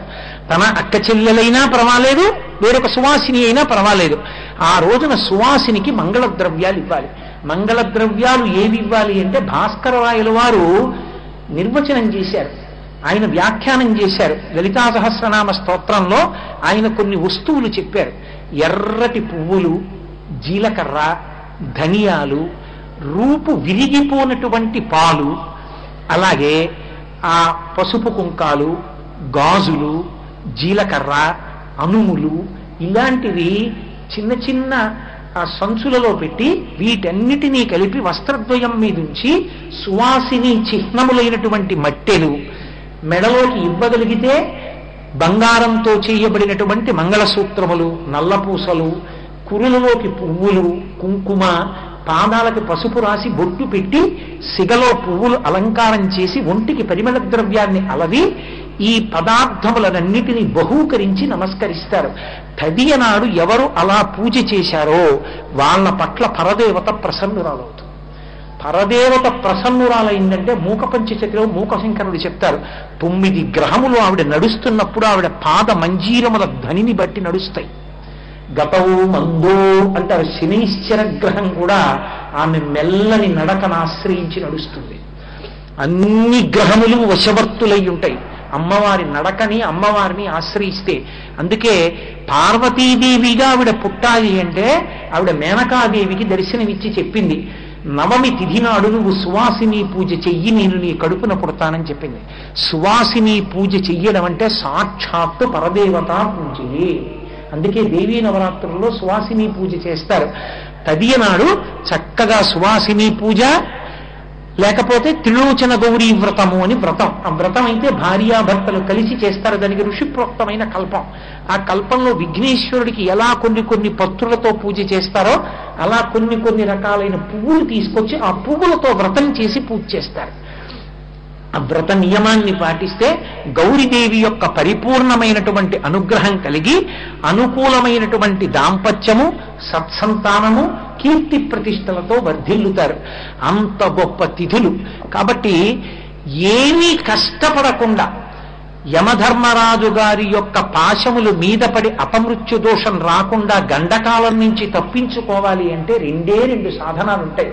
పుట్టినరోజు నాడు ఒక ప్రత్యేకమైన మంత్రంతో నల్ల నువ్వులు చేతిలో వేసుకుని, ఆవు పాలు వేసుకుని, ఎవరు చిరంజీవులయ్యున్నారో ఆ 7 చిరంజీవుల పేర్లు చెప్పి ఆ మంత్రంతో ఆ నల్ల నువ్వులు పాలు 3 మాటలు లోపలికి పుచ్చుకున్న వాడికి ఆ సంవత్సరంలో గండకాలం ఉంటే తొలగి వచ్చే పుట్టినరోజు చూస్తాడు.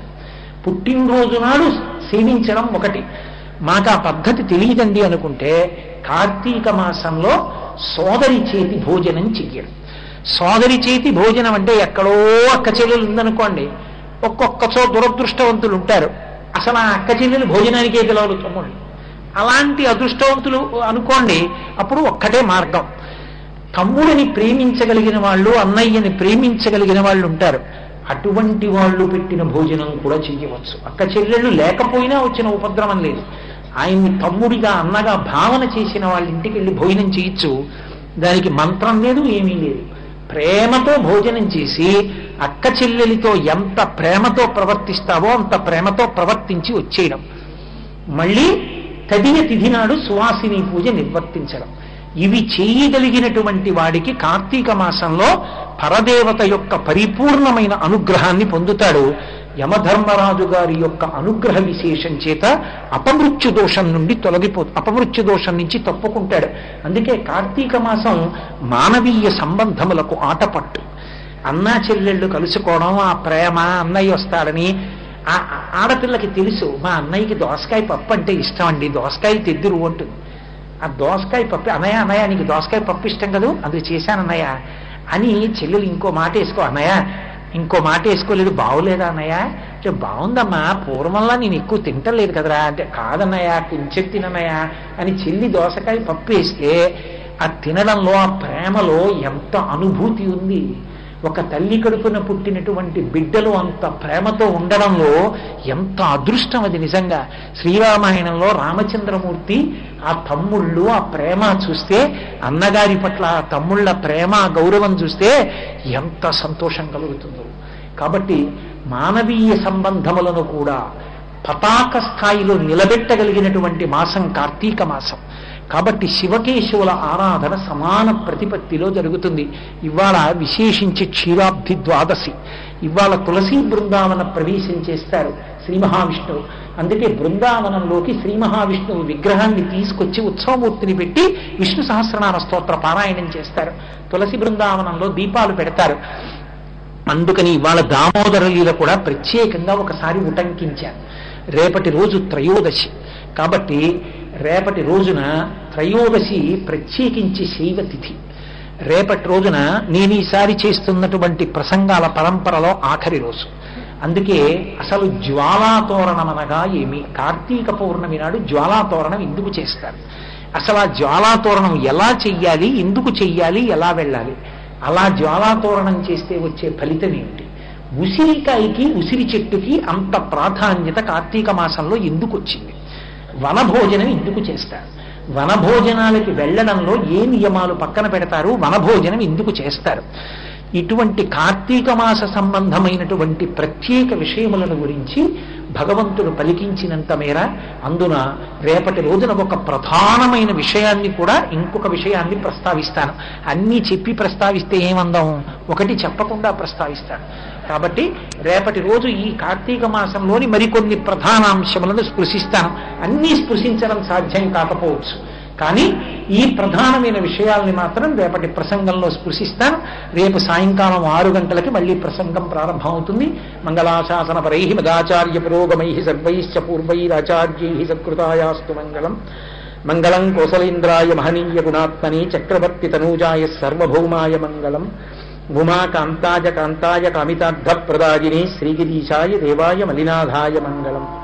కరచరణకృతం వా కర్మవాక్కాయజం వా శ్రవణనైనజం వా మానసం వాపరాధం విహితం వా సర్వమేత్తక్షమస్వ. శివ శివ కరుణాబ్ధే శ్రీ మహాదేవ శంభో. సర్వం శ్రీ ఉమామహేశ్వర పరబ్రహ్మార్పణమస్తు. స్వస్తి. ప్రియ భగవద్బంధువులారా,